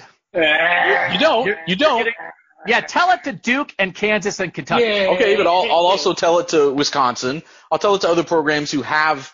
I'm just saying, it's not so much that whether or not he's getting top 50 guys. The problem is what you're saying, and that he can't keep them. It seems to me that Chris Holtmann maybe right now doesn't know. Does he not know what his program is supposed to be, and is he not recruiting to that identity?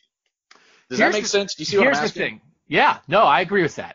And he's got to figure it out. But I will tell you, I do not think Gene Smith hired him to make Ohio State Butler East. Or even another Wisconsin. No, I think you're right. I think that this is a place that has resources and has special abilities potentially, and that's what they're supposed to be aspirational to, is recruiting that level of guy. You're right.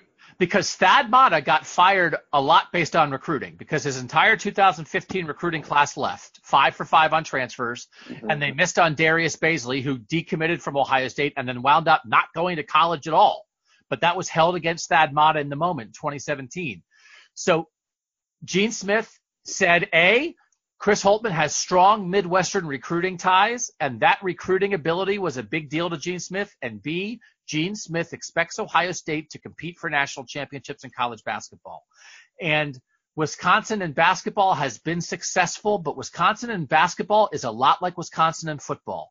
And that means their level of success is every now and then competing with the big boys and falling short. Their peak is the Frank Kaminsky teams that made the Final Four. There is not an expectation at Wisconsin basketball to win national championships. So I get it. Yes, Wisconsin and Butler can win the way they do it. That is not the expectation level at Ohio State.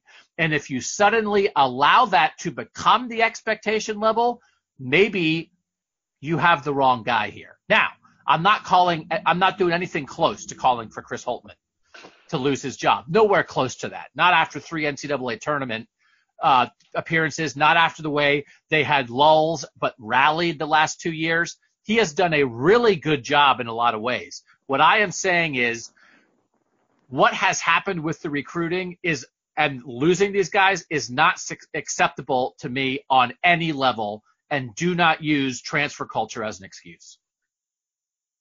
Steven, do you have any insight into – because here's what's tricky about these situations. All 4 of the guys that you're talking about leaving, the top, 4 of the 5 top 100 guys or whatever it was, there's a different story for each of those guys probably. I think the reasons Luther Muhammad is leaving have nothing to do with why DJ Carton left. No, they don't. Go ahead. But just like, so we don't need to rehash each one of those decisions. I'm just saying, Do you see any kind of a common thread here, a common denominator in the disconnect that's happening between the coach and his roster, or between the coach and his own culture that he's trying to establish that is kind of leading to these relationships falling apart? Luther Muhammad, from just a quick glance, is the first one that doesn't make sense. These are obvious that this was going to be the end result. With Alonzo Gaffney, obvious that this was going to be the end result, and with Jaydon LeDee, obvious those two weren't playing. Luther Muhammad's been a starter his entire time here, and he was probably going to have with him, it seems more of a basketball. His role wasn't going to grow. He was going to continue to be a defensive stopper whose offense was, give or take every single night. Then you bring in a guy in a recruiting class behind him who can bring what he brings defensively, but also has an offensive element to that. I think Luther just saw some writing on the wall that at best I'm in the role I am last year, or at some point in the season, I'm going to start losing minutes to this freshman. But that's all a cop-out. That's the thing with college coaching. You are responsible for everything. The general manager doesn't make your roster. So the idea that Alonzo Gaffney's transfer makes sense, he's a number 50 overall recruit in the country. You get him here, he never plays and he leaves. That's on Chris Holtmann. If you didn't think Alonzo Gaffney was going to make it here or contribute here, you should have recruited somebody else. Then go recruit number 180 in the country who's going to become a stretch 4 that you can develop and who can stay here and play. To let somebody off the hook, it made sense. It's crap. It's not an excuse. He didn't have guys leave at Butler because he recruited guys that fit the program and he figured it out. The only excuse is that he is still kind of new. So he's still figuring it out. But there is zero part of that it made sense. It made sense to lose the number 50 player in the country after a year. There's no part of that makes sense. You made a misjudgment in bringing the guy in if him leaving makes sense. Then the error was on the front end, and you are responsible for that error because that spot could have gone to some other guy that could have been developing this year instead of sitting on the bench and leaving. Yeah, and so then you're not taking Bucknell's point guard. You're taking someone that you wanted up front and have developed for the last 2 years. And I know people love it when you get older transfers. Can I tell you, if you're building your program off Harvard and Bucknell kids in the Big Ten, you're not going to make it. You're not going to make it. Yeah, I mean, those guys can have a role. Those guys can be like what we talked about with football, where you kind of plug and play, where you need an additional piece of front court depth. You need an additional point guard because you only have one and he's really young. You need somebody to back him up. When I covered Purdue, they went and got Spike Albrecht, stuff like that. But Spike Albrecht never played, and he got hurt too, but he wasn't a crucial part. I mean, they brought in grad transfers every year, and none of them ever really did anything, including this past season. So you're right. It's got to be, you have to build more organically than that. And I'm not one of those guys that says you shouldn't go after the one and done guys, and but if the guys who you really have to put resources in, those top 50 guys, those ones that you really have to battle to get them to come. I mean, when they don't hit, I think those holes do show up elsewhere in your program. And I made a lot of excuses for DJ Carton leaving because I didn't think that was fair. That was a complicated situation. That one alone, I don't think is fair to put on Chris Holtmann. And I told fans, and when I wrote a column about it, I said, don't get caught up in regret about this. Just pretend he went to the NBA. But that was one. Yeah, Alonzo Gaffney's on Chris Holtmann. This is 100%. Four. This is four guys.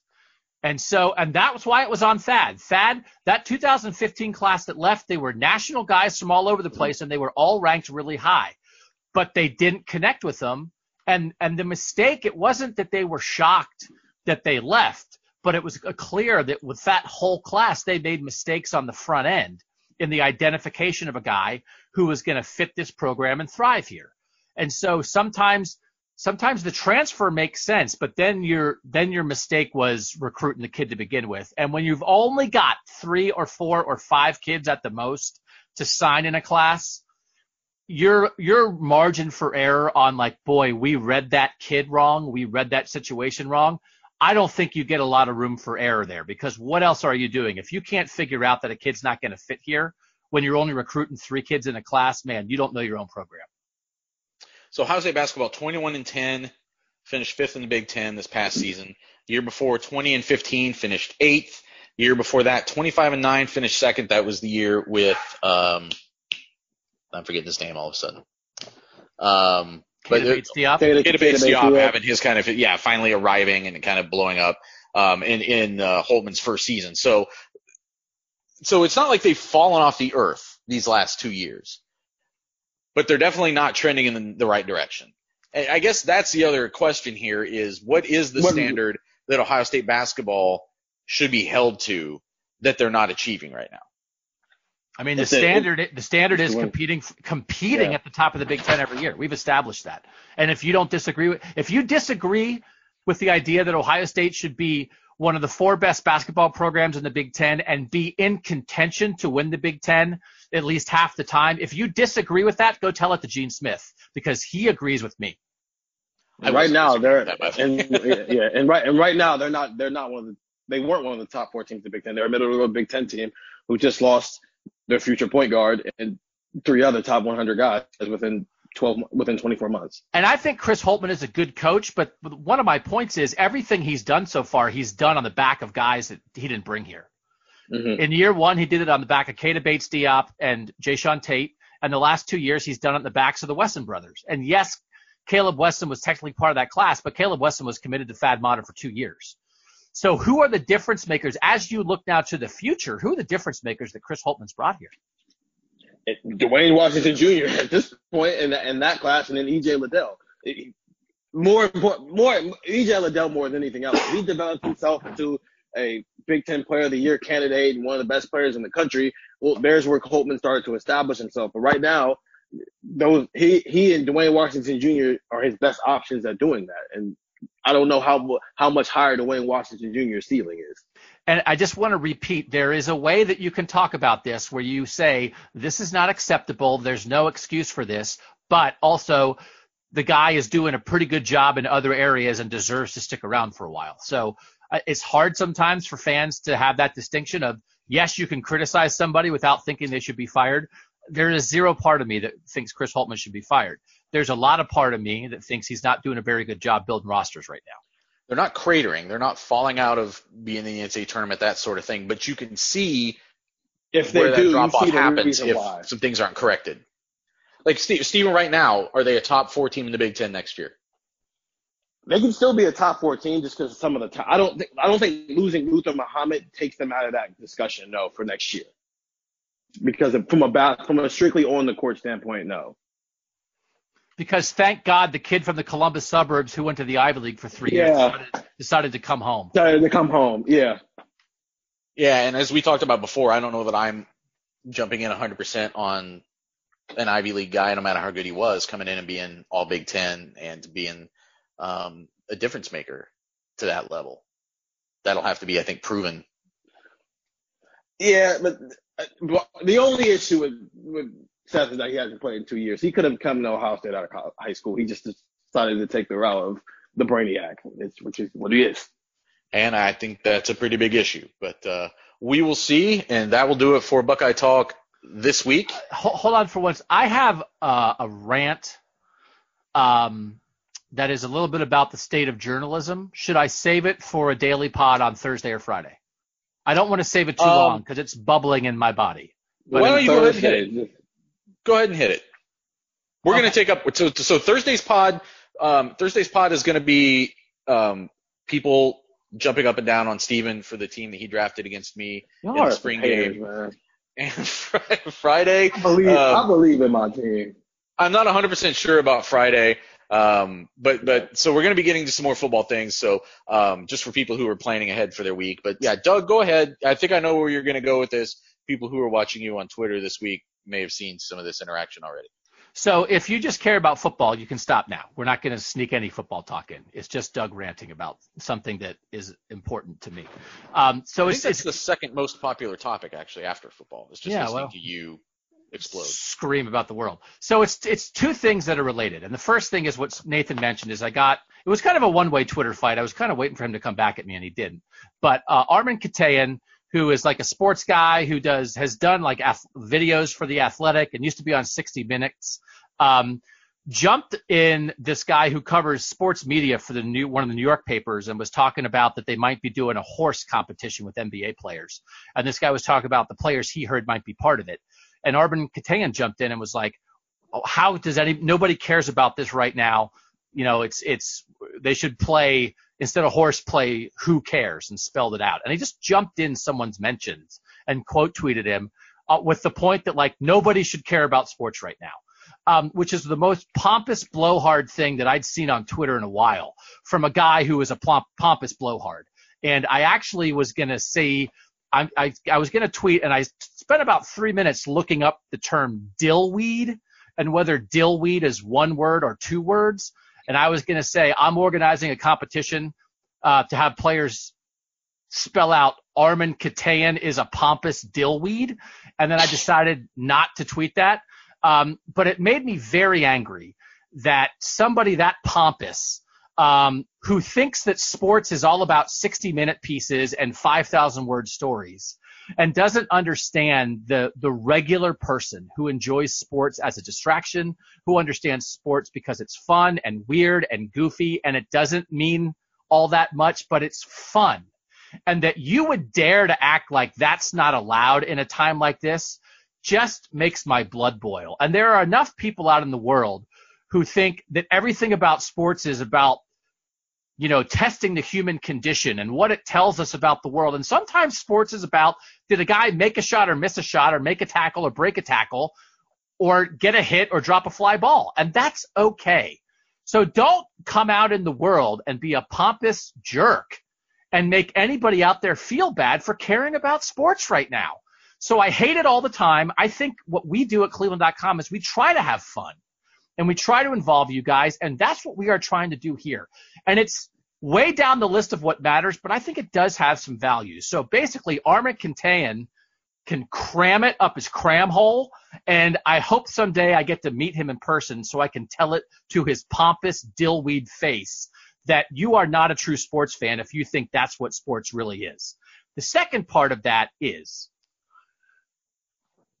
the Cleveland Plain Dealer had some very difficult layoffs this weekend. It's very confusing to the average person, but Cleveland.com and the Cleveland Plain Dealer are obviously partners, but we're not exactly the same thing.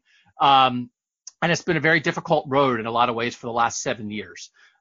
We at Cleveland.com, Nathan and Steven and I, and basically everybody who writes about sports are technically employed by Cleveland.com and not the Plain Dealer. But our hearts go out to the people at the Plain Dealer who have lost their jobs during this time. Martin Fong was a guy, Marvin Fong shot Ohio State football games for like 20 years and was excellent at it. And as a guy that I loved working with, and I will miss him a lot.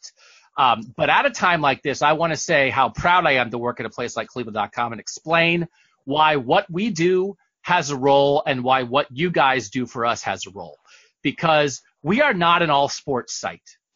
We are not a place like The Athletic. And The Athletic, when it got started, said they wanted to ruin newspaper sports departments. And the thing when you work at a place like Cleveland.com, and anymore, we're not a newspaper. We're a digital operation. Okay. So when you hear people decrying the loss of newspapers, it doesn't matter where it's printed or not printed. It's about people gathering information and informing the public. And if you think that's going to continue to be in newspapers for the next 10 years, you're crazy.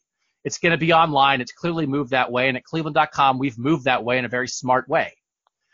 We've done that with a lot of really good sports writers who in an average week, when the world is not collapsing around us, 8 of the 10 most popular stories in any day of the week on Cleveland.com is a sports story. And when you work for a place like Cleveland.com and you are a sports writer there, what we are doing is propping up what actually matters. And what you guys are doing when you subscribe to our text service or you listen to this podcast and we have some ads on it, what you are helping us do is pay for the news that matters so much in a time like this. And if you work at an all sports place, you're just pocketing the money. People love sports on the internet. We get that. But over time, Cleveland.com has been criticized because we've had to lay people off. And at the same time, people criticize Cleveland.com because we've lost sports writers to The Athletic because they could pay more than us. And you know why that was? Because they don't have news. News is not a winning proposition financially in a lot of places, unless you're the New York Times. But Cleveland.com, our news writers are doing a tremendous job right now. And what we on the sports side can do is try to write interesting stories that you guys want to read so that we can help keep our news side going. It's a tough business. I hate it when anybody loses a job. But we have gotten a lot of flack at Cleveland.com because we are forward thinking, because we are trying our best in this very difficult journalism world. And you guys, when you help us at Buckeye Talk, and when you help us as friends of the pod and tech subscribers, I just want you guys to understand what you're doing. You are helping us cover coronavirus. We're getting those stories read like crazy right now because it's what's important. But most of the time, people read sports a lot more than they read news. And when you read sports from us, you help pay for the real journalism that really matters in your life. So I get very tired of pompous jerks. I get very tired of Cleveland.com getting shots from both sides.